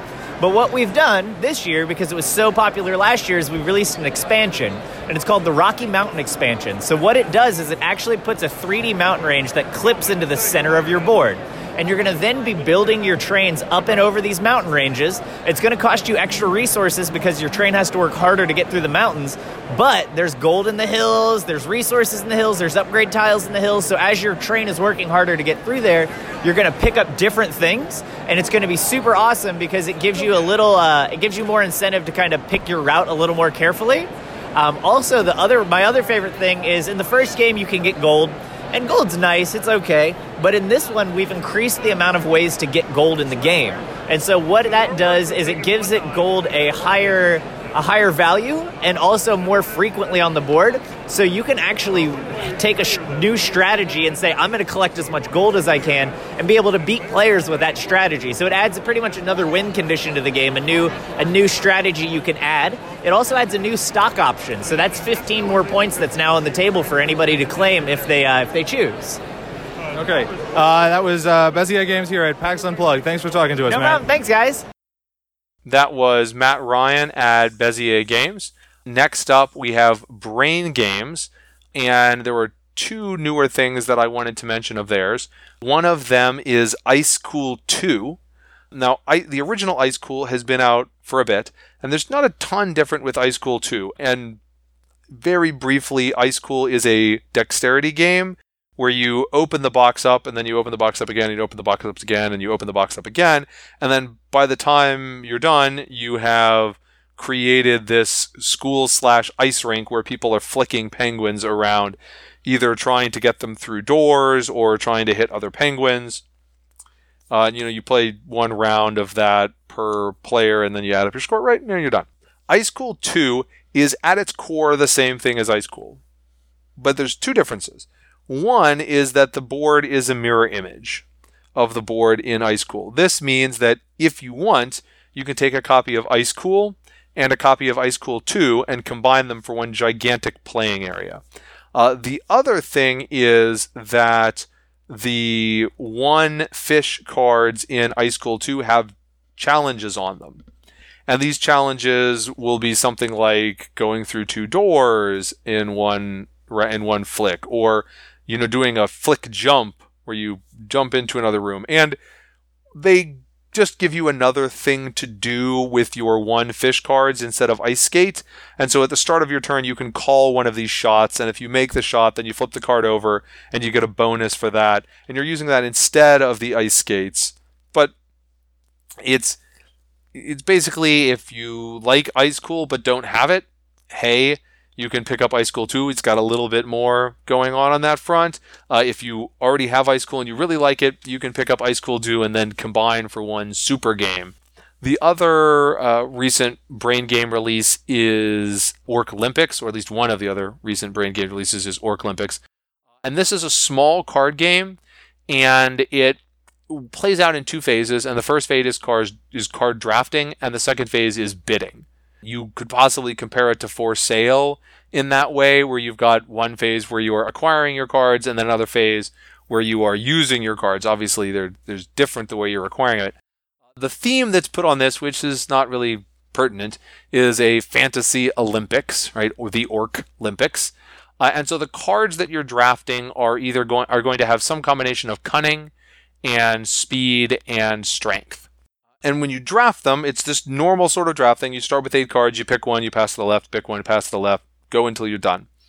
However, at the end of the draft, you have to choose 3 of the different cards, and those are the ones you get to keep. There are 7 different cards in the deck representing 7 different fantasy species, and some of them are kind of generically bad all around, but there's more of them. Some of them are really good at one thing, but there's relatively few of them. And so you have to figure out when you're drafting which ones you want to go for, because if you have a hand with 1 copy each of the 3 different really good ones, if you only keep 3 cards, that's going to give you a hard time competing. Because when you go to the competition, you're going to compete over 7 rounds, and this is bidding, and you'll know when you're drafting what the competitions are. And they're either going to be just a competition of strength or just cunning or just speed. And you're just playing the cards out of your hand to bid. Now you have to shepherd them carefully because they mostly don't come back. Well, I guess how much it feels like they come back depends on how many players there are. If there's going to be a first place prize and a second place prize for each event. And those players don't get any cards back. Everybody else gets 1 card back. So if there's lots of players, it plays up to 5, then, 3 people are going to be getting back every round. But that's also 3 people who possibly just expended without getting anything out of it. So you really have to pick your battles. If you're trying to throw in every single fight, you're going to end up running out, or not fight, but every single competition, you're going to end up running out by the time you get to the back end. So it's a really fast filler game. It maybe takes 15 minutes. You can play it with the family. It's a relatively inexpensive small box game, so it's got that stocking stuffer appeal for this time of year. And that is worth checking out if that sort of straightforward card game is up your alley. And that is Orc Olympics by Brain Games. Another little small game that I saw that stood out was from Breaking Games, and that's called It Dies With Me. It Dies With Me is a sort of bluffing, guessing, deduction sort of game, but what makes it really stand out is that it advertises that it comes with edible paper. What on earth would you need edible paper in a game for? And edible ink. Well, you start the game off by having one player write down a secret. Something secret about them. They write it down on this piece of paper, and at the end of the game, whoever wins gets to open that piece of paper, read the secret, and then they eat the paper. Then that secret dies with them. So when you're playing the game, each round you're not rolling a die, you're picking a value on a 6-sided die. And if you are the high number, you are going to get to draw a card. And if you're the lowest number, you're going to get to move down a 6-space track, like you're going 6 feet under. And if you get all of the words "It Dies With Me" out of the deck, and you could get it in 4, but you might not, you probably wouldn't because there might be duplicates, or if you get all the way down 6 feet under, then you're going to get that secret. But you can't just always pick high or low, because if you pick something that somebody else does, then nobody gets anything. And so you have to kind of figure out where you think people are trying to get and what you think people want to get. If it's far in the game and one of the other players hasn't started moving down a particular track, they're probably never going to, that kind of things. But that is It Dies With Me from Breaking Games. Guerrilla Games was on hand with their game Battle Stations and a prototype of Battle Stations Dropship, which is not yet released. But Battle Stations has been out for a bit. And this is a multi-scenario sort of game where you are going to have your ship represented on a spacepeboard, and you are also going to have your ship represented with laid out tiles. And so there's a variety of scenarios that can be played. But the demo scenario, for example, was that someone was boarding your ship, and then so you had to fight off the boarders while also then getting your ship the heck out of there. You know, you're going to have some games where you are more focused on something that's outside, and then maybe you get attacked, and you're going to have more games that are focused on something that's inside, and then maybe there's less outside. So it's going to vary up as you go from game to game. And then the upcoming dropship is based on Battle Stations, but now it drops you down on the surface instead of being up in space. And now I'm going to throw you to an interview with Yellow. I'm here at the Yellow booth with Anna Williams, and you may remember us talking a little bit about 8-Bit Box, which was just being seen really for the first time at Gen Con. And I guess I would say that it is here at PAX Unplugged, but it's more like it was here at PAX Unplugged because I think you sold out of them, right? Yes, we sold out this morning, but we do have a demo copy to show you guys a little bit, or talk about a little bit about what 8-Bit Box is and what components we have in here for you to enjoy this game. Or these games. Right, yeah, because am I correct that it comes with 4 different games and then 6 controllers? It comes with 3 games, but we have some extra slots in here for our future games. Okay. I can barely get an actual video game system with more than a game and a controller, so I think you've already got them beat there. Yes, that's so for the 8-Bit Box, we have different components in here in the packaging. And you can check out the controllers. We got some dice and some cubes in here, which make it a really, I want to say, realistic looking packaging.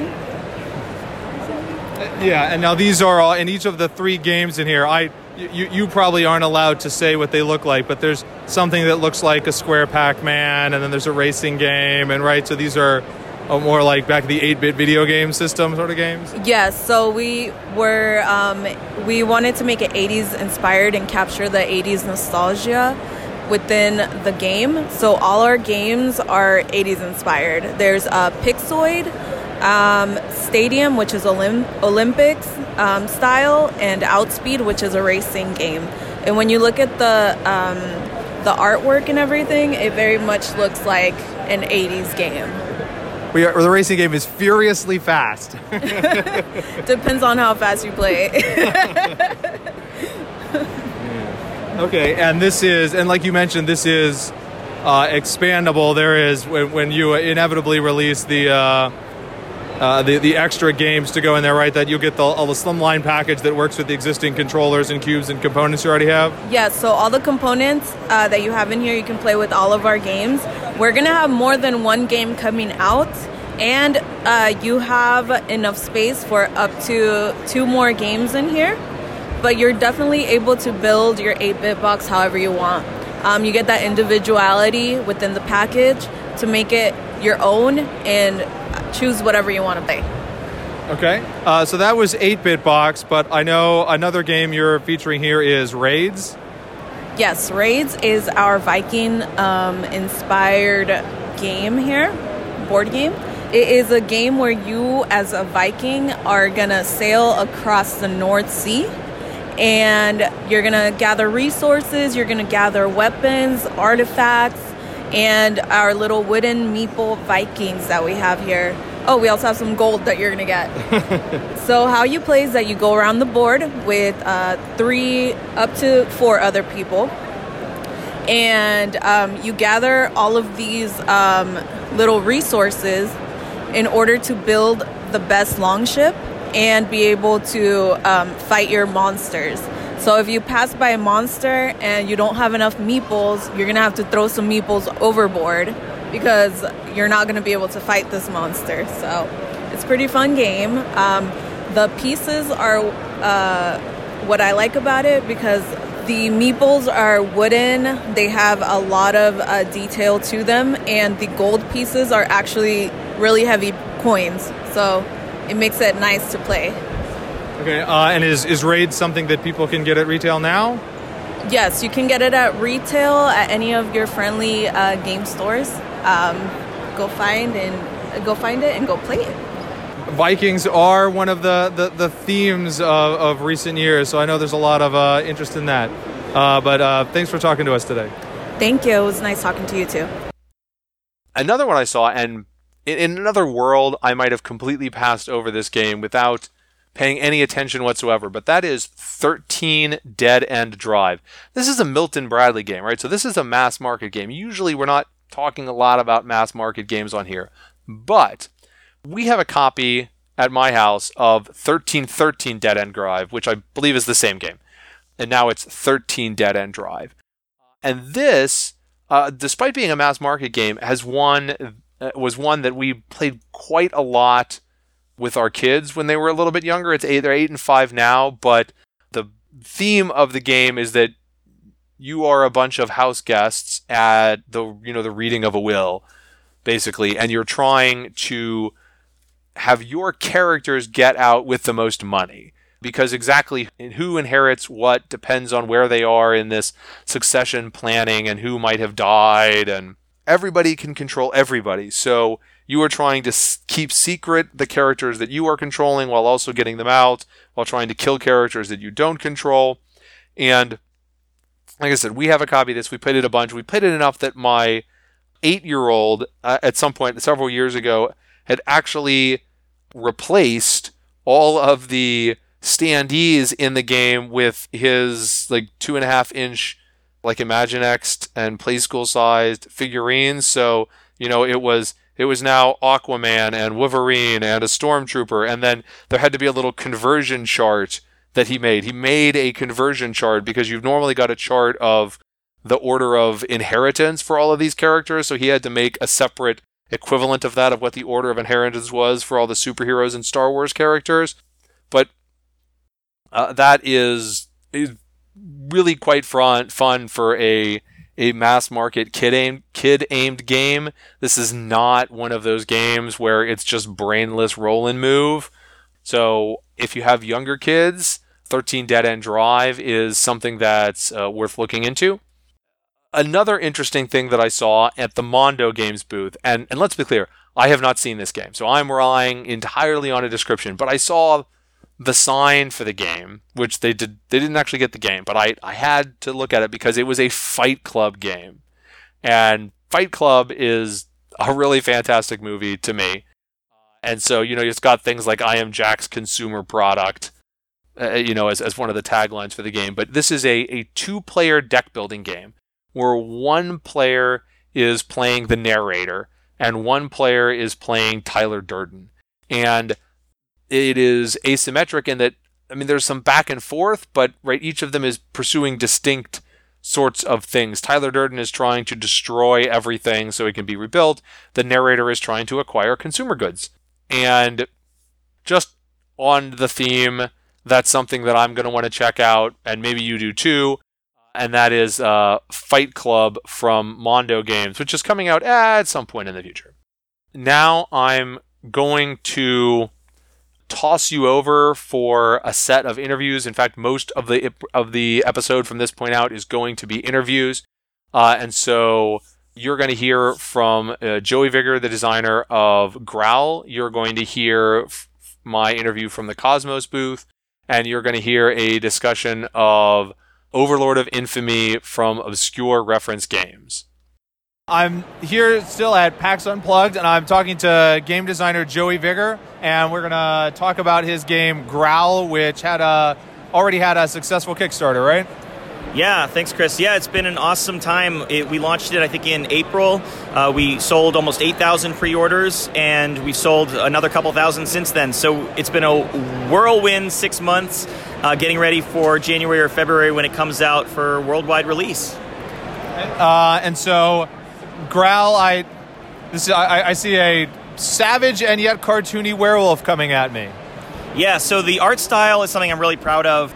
It's kind of a cute variation of the social deduction genre. I think of Growl more as a cooperative game with a traitor rather than like a mystery deduction game, because you're all working together as humans, but there's a werewolf amongst you, and yes, that werewolf is cute.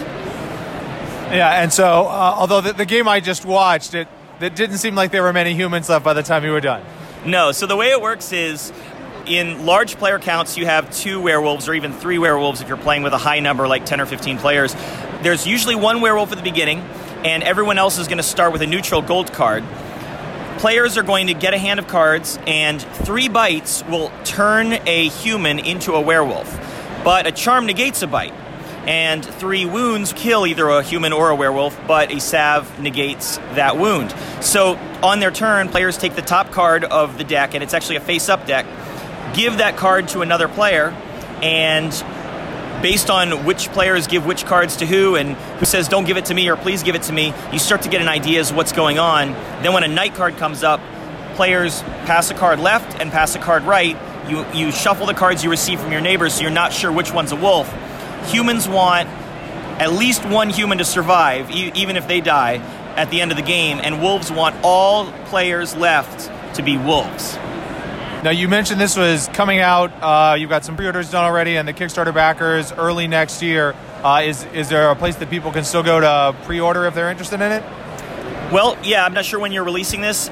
For another week or 2, we've got Indiegogo follow-up campaign, and you can just search for Growl on Indiegogo. You can email me directly to track down a copy. That's templeofgiants@gmail.com, or you can go to my website, joeyvigor.com, joeyvigour.com, and I'll have an order system up very, very soon.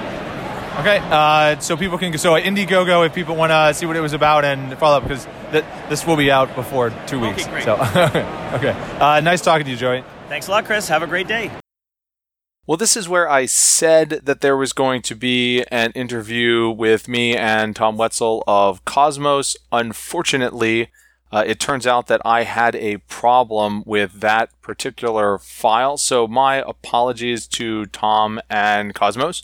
But the game that Tom and I talked about was Ubongo Fun Size Edition. Now, the original Ubongo Family Edition has been out for several years. It's sold millions of copies. And what Cosmos is doing with this new Fun Size Edition is creating a more portable, lower price point entry into the series for people to pick up. In Ubongo, each player gets a set of polyominoes, or as I like to call them, Tetris pieces, and each round, each player is taking their tiles and trying to fit them in the required spaces on a puzzle board, and just do that as quickly as possible, play several rounds, see who wins. But another thing that Ubongo includes, which is really important for someone like me who has kids and kids of differing ages, is that you also have a handicap that you can play with in there that makes it hard. You can make it harder for some players and easier for other players, sort of level the playing field if you're playing with just grown-ups at different skill levels, or like I said, for me, grown-ups and then kids of different skill levels. So that is Ubongo Fun Size. It's available now. It's only $15, so it comes at a really affordable price point to pick that up for the holiday season. And again, apologies to Tom and Cosmos for my file corruption issue there. I'm here at the Expo Hall at PAX Unplugged with David Zuckman of Obscure Reference Games, and we have been looking at Overlords of Infamy. Can you tell us about that? Overlords of Infamy is a 1 to 5 player game where you take on the role of an evil overlord trying to make the world as miserable as possible. So you're going to do things like make everyone's socks slightly damp, or throttle internet speeds to 56K, divide by 0, blow up the moon, that sort of thing. And there's an adventuring hero that likes to mess with us there too. He'll walk around, murder our lackeys, and liberate the land that we've rightfully exploited by burning it to the ground, just like a hero would. And then there are random world events that are thrown in there as well, which could be good or bad for us, but they also act as the timer of the game. So after a certain number of world events have gone by, everybody adds up their misery points from their completed plots, and then that's how you learn who has denounced the winner. Okay, now I know we were talking earlier, there's right, there's a lot of games where, okay, they support up to 5 players, but 5 players is really just like 3 or 4 players, but longer. But you guys are doing something different here with Overlords of Infamy. That's right. So the 5-player game, you have 4 people playing as the evil overlords, and 1 person gets to play as the adventuring hero and mess with all their friends. They still could win. They have heroes quests that they're trying to complete, but they're also indestructible. So the overlords are kind of at their whim at that point. Okay, and now you guys have something else that you're going to be bringing to Kickstarter in the near future, right? Absolutely. We have the expansion pack for Overlords of Infamy. It's called Overlords of Infamy Misery Loves Company. That's coming at the end of January. We don't have an exact date just yet, but it will add in 5 new Overlords, including Pancakes the Cat and Steve the Intolerable Roommate. It also adds in a 6th player. It's a dragon named Huff the Tragic Dragon who has destroyed the Kingdom of Good and turns the adventuring hero into a wandering vagabond. So that's Pancakes the Cat, and now there's a Waffles the dog. Yeah. Okay, yeah, and that's a Welsh Corgi there, so I can pretend like it's a Cowboy Bebop in Overlords of Infamy crossover. It wouldn't be the first time people have referred to him as Ein. All right, thanks for talking to us. Thank David. you so much. Next up, and we're getting near the end of the alphabet here, so we're getting near the end of the show, is Third World, which is producing a game based on The Stuff of Legend, which is a graphic novel series illustrated by Charles Paul Wilson. And it is a story of, I think, 40s era stuffed animals. Right? You've got a boy who is lost. You've got stuffed animals and other toys. I say stuffed animals because I mostly think of the bear, but it's not actually predominantly stuffed animals. It's just toys. It's, of these kids' toys. And it's got the comics have this sepia tone sort of feel to them, so that makes them all old-timey. But the game then is a let's say Arkham Horror style sort of exploration game where you are moving around the board and trying to find things and trying to figure out what's going on, but then threats are going to be popping up, and then you have to deal with those and make sure that you don't get overwhelmed. And at the same time, there's the boogeyman who is coming along, and how attentive and aggravated the boogeyman is will affect, how quickly enemies come to you, like how far away from the board they'll move in to get you, and then boogeyman cards will flip up, and invariably these are bad things that will happen to you. And again, so it's a similar sort of exploration, try to get your mission done before the bad stuff can overwhelm you vibe that you have, but you're old-timey toys trying to find the boy who is lost. Next, I'm going to throw this to an interview from the Ultra Pro booth with Elisa Teague, the designer of Geek Out and the brand new Lion, Tigers, and Bears. Oh my. I'm here at the Ultra Pro booth at PAX Unplugged with Elisa Teague, the designer of Geek Out, and I must be doing well because I see multiple different versions of it here on the shelf. That's right. We have 4 different versions of it out on the market right now. Hint, hint. The core version came out, 5 years ago, actually. I can't believe it's been 5 years. And the core edition is like our geeky geek version, of course, and our most popular. And then we have a special tabletop version. We have a family edition. We have 5 editions. Wow, I misspoke. We have the Pop Culture Party edition, and we have the licensed Big Bang Theory edition that's licensed for that show. Okay, yeah, and so is the tabletop edition, that's is in the Will Wheaton tabletop, and is that more board game focused, or? It actually has the core set inside it with an additional bonus deck that is all about tabletop games, the show, people that have been on the show, and basic industry luminary game designer questions. Okay, see, I should probably do that one because it's a running joke sometimes how I kind of lose track of a lot of the pulp culture things that Jay usually has to keep me up to date on, but who does board games? That I can beat him at.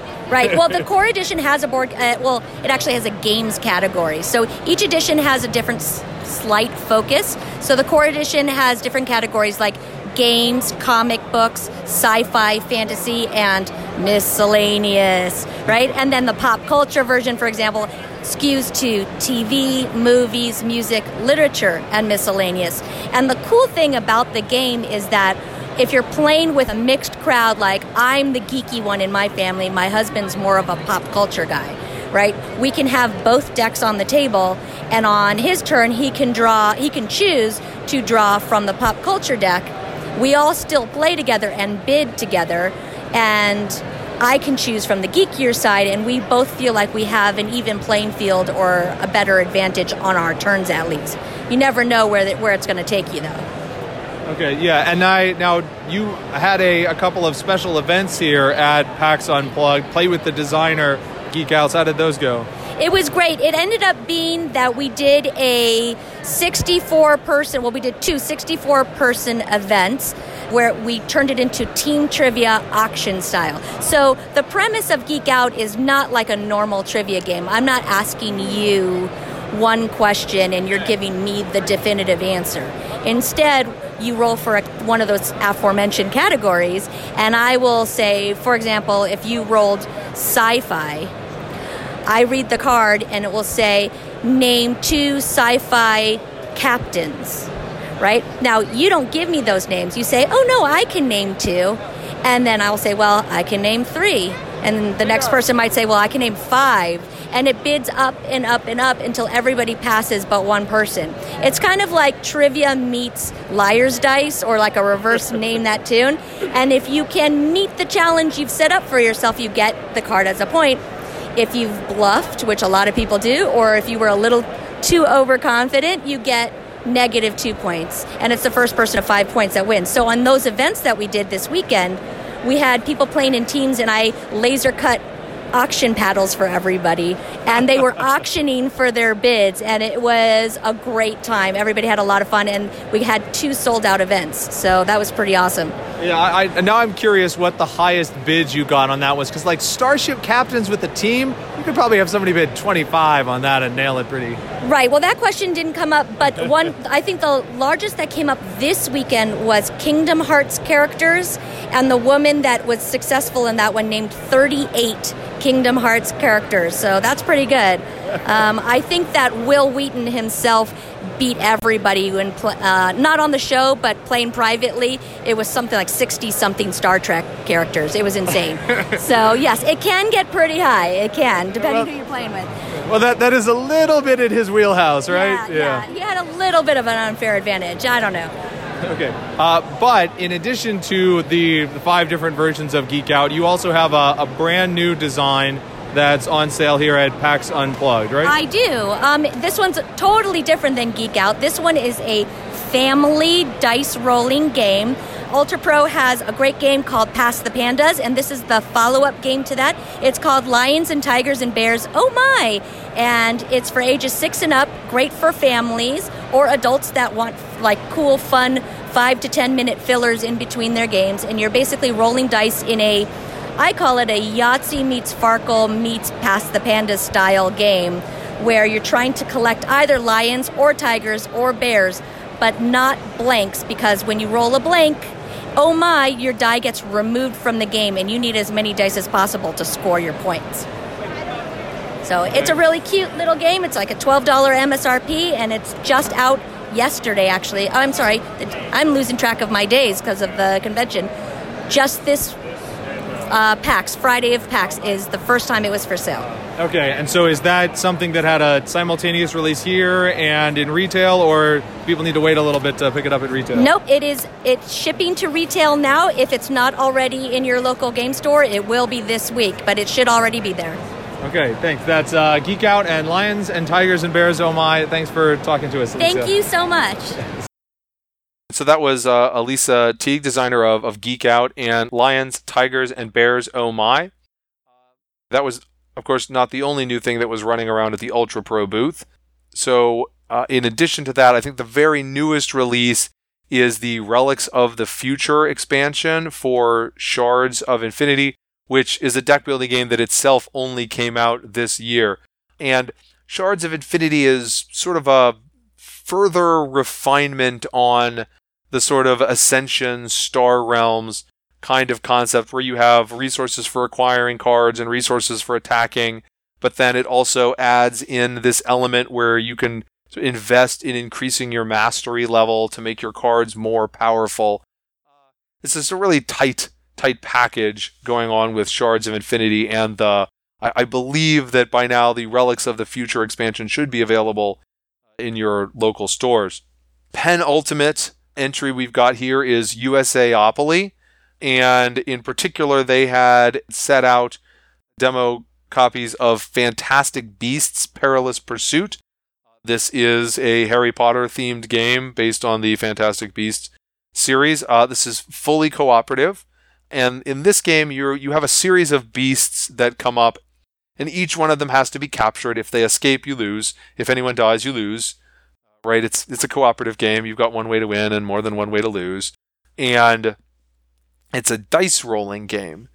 And on each player's turn, they're going to roll the dice, and then they have the chance to re-roll a little bit. But what you're doing with those dice is building up the abilities of each of the various people in the party. You can use it to enhance your own, or you can use it to enhance others. So the different faces of the dice say things like, okay, 1 step on the capture track, or 3 steps on the capture track, or draw a card, or distract the monster, or put up a shield.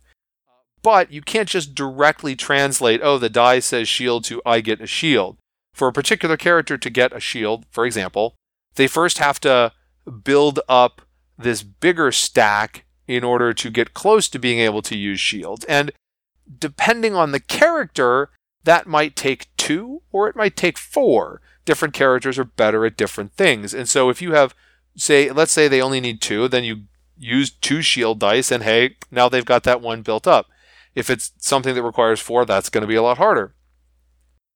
But once you've got that initial block in, then in order to charge that power, you put an additional die there, and then anytime after that you throw a die there, it'll actually generate the effect. So at the very beginning of the game, you're not going to have much out, and you're going to have to, deal with stuff while you try to build these up.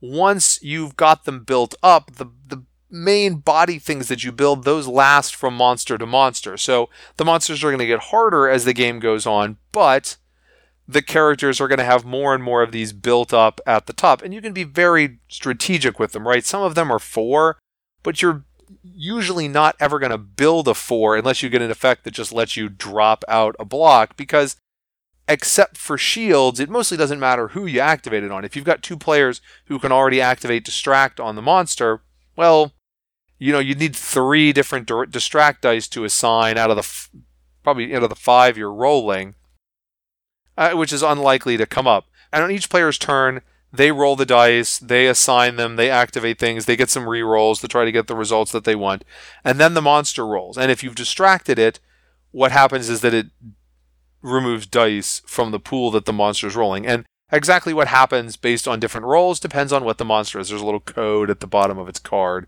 It might damage you, it might hit everybody, it might make somebody discard a card, it might remove a shield, whatever. It's going to vary. It's not a complicated game, right? It's definitely a more family-friendly game. I mean, again, we're not talking about just mass market, non-thinking junk here. This is a real game. So again, if you're going for the theme, that's really what you're going for. There's a lot of good cooperative games out here to choose from. But if you like the Harry Potter theme and you want this sort of cooperative game, this is something to go for. I think that the Harry Potter Wizard Battle game, the deck building game, also from USAopoly, I think that's a better option unless you prefer this sort of game. So I like that one better because I like deck building games a lot, but this is a different co-op option within that Harry Potter theme that gets the job done. Finally, we have an interview with White Wizard Games.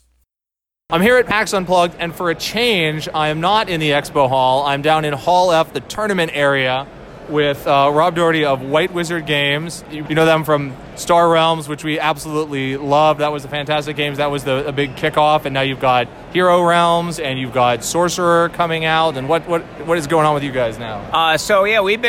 We've been super busy and having a ton of fun designing games. We've got for Star Realms, we just delivered into stores Star Realms Frontiers, the Star Realms Command decks, and the Universal Storage box. So Frontiers is an all-new set, 80-card trade deck with all new ships and bases in it. It's got some new mechanics. It's a complete 4-player game, so it's got 4 players worth of starting decks and explorers, and it can also be combined with any of the old Star Realms content. And it also comes with 8 challenge cards, allowing you to play solo or cooperative in Star Realms against different space bad guys. So super sweet set. And then the command decks allow you to play as specific legendary commanders from the Star Realms universe. These are military commanders at the height of their career. They're super powerful. They have faction preferences. When you're playing them, you can still buy cards of any faction, play cards of any faction, but there's certain factions they like to use.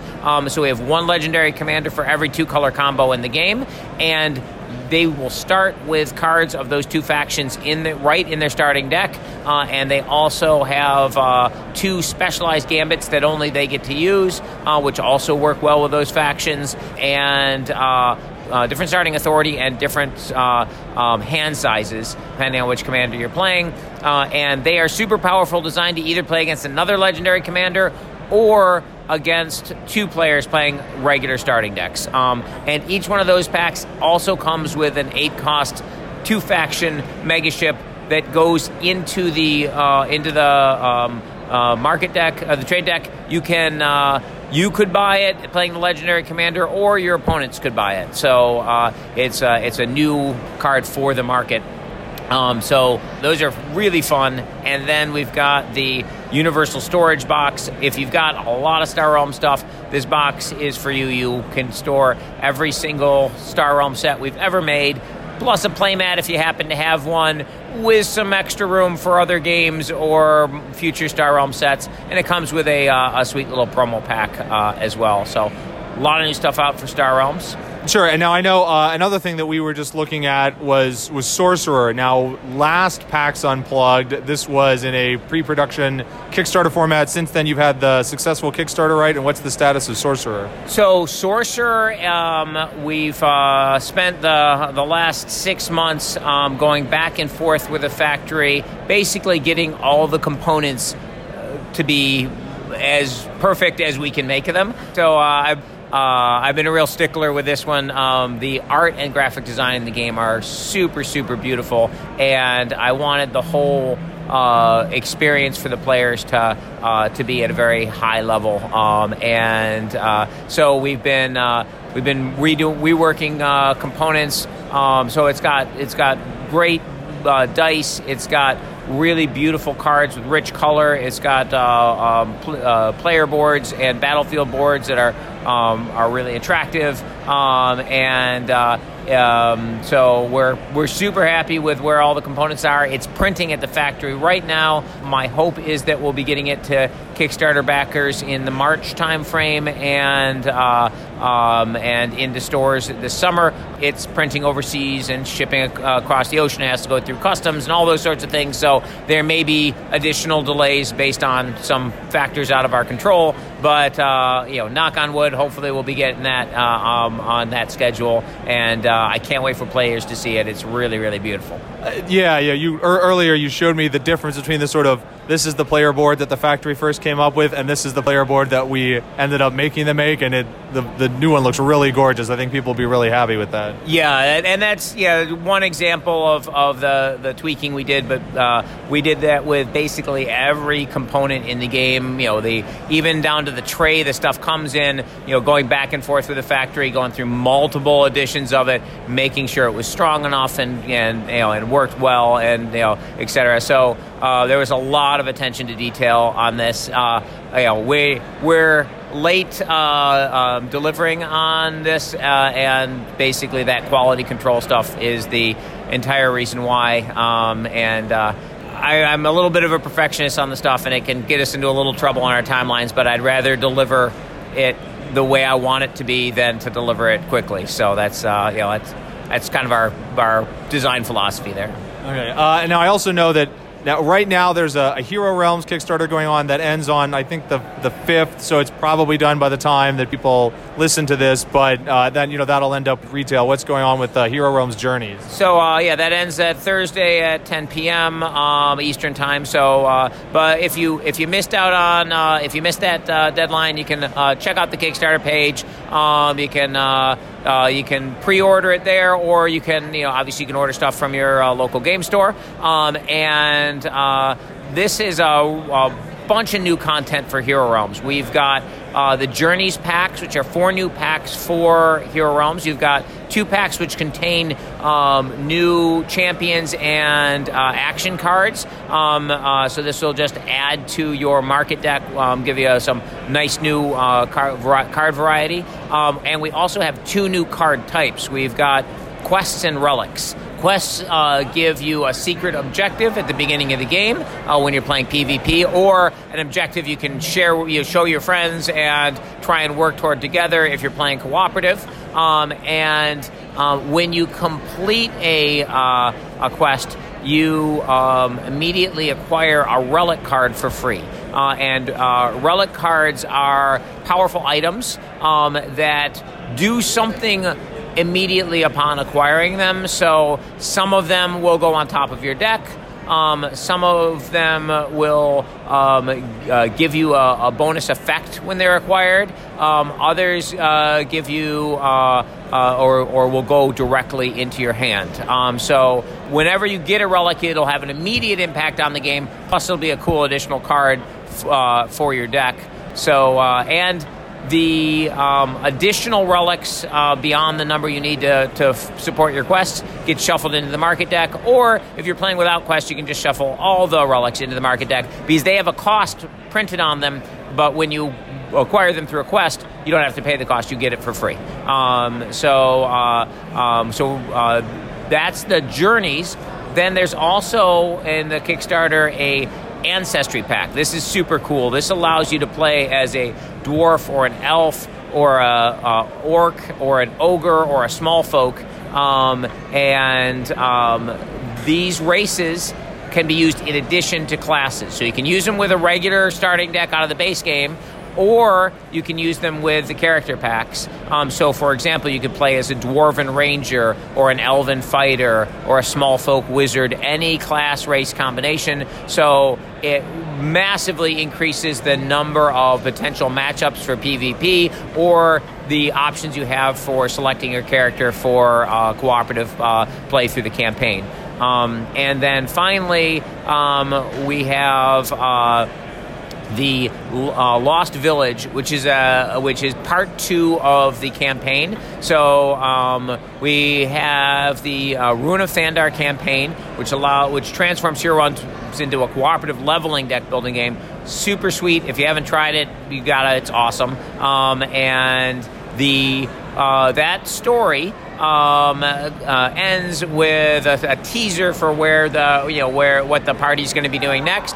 And the Lost Village picks up exactly from that point, continues the story, new adventures to go on, new treasures to find, and of course more experience to earn so you can further upgrade your skills and ability cards for your characters. So that's super fun. And just like the Ruin of Thandar, it's got a ton of replay value because different choices will result in different monsters to fight and different rewards throughout the campaign.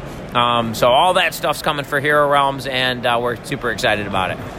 Okay, we're really looking forward to that. Thanks for talking to us. Awesome, thank you. And that was Rob Doherty at White Wizard Games, and that wraps up our PAX Unplugged 2018 episode.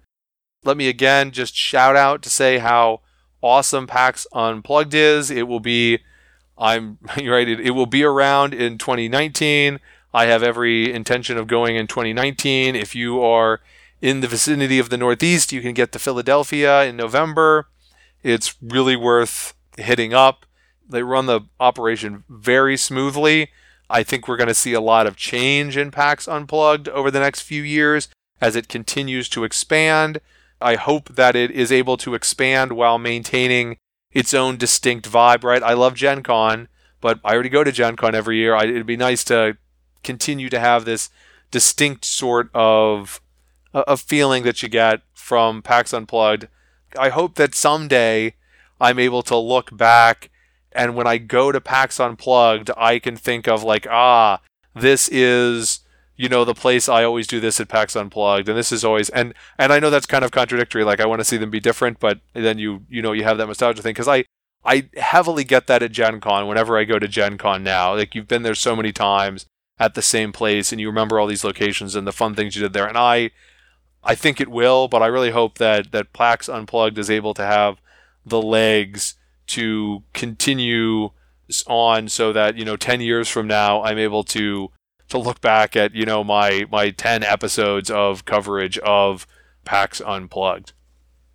But you have been listening to Strange Assembly, your tabletop gaming podcast. You can find us on the web at www.strangeassembly.com. You can subscribe to this podcast there. You can also subscribe to this podcast on iTunes, the Apple Podcasts app, the Google Play Music Store, Spotify, Stitcher, probably anywhere that you can download a podcast. If you're downloading your podcast from somewhere and this one isn't available for subscription there, let me know and I will address the situation. You can reach me. I'm Chris at strangeassembly.com.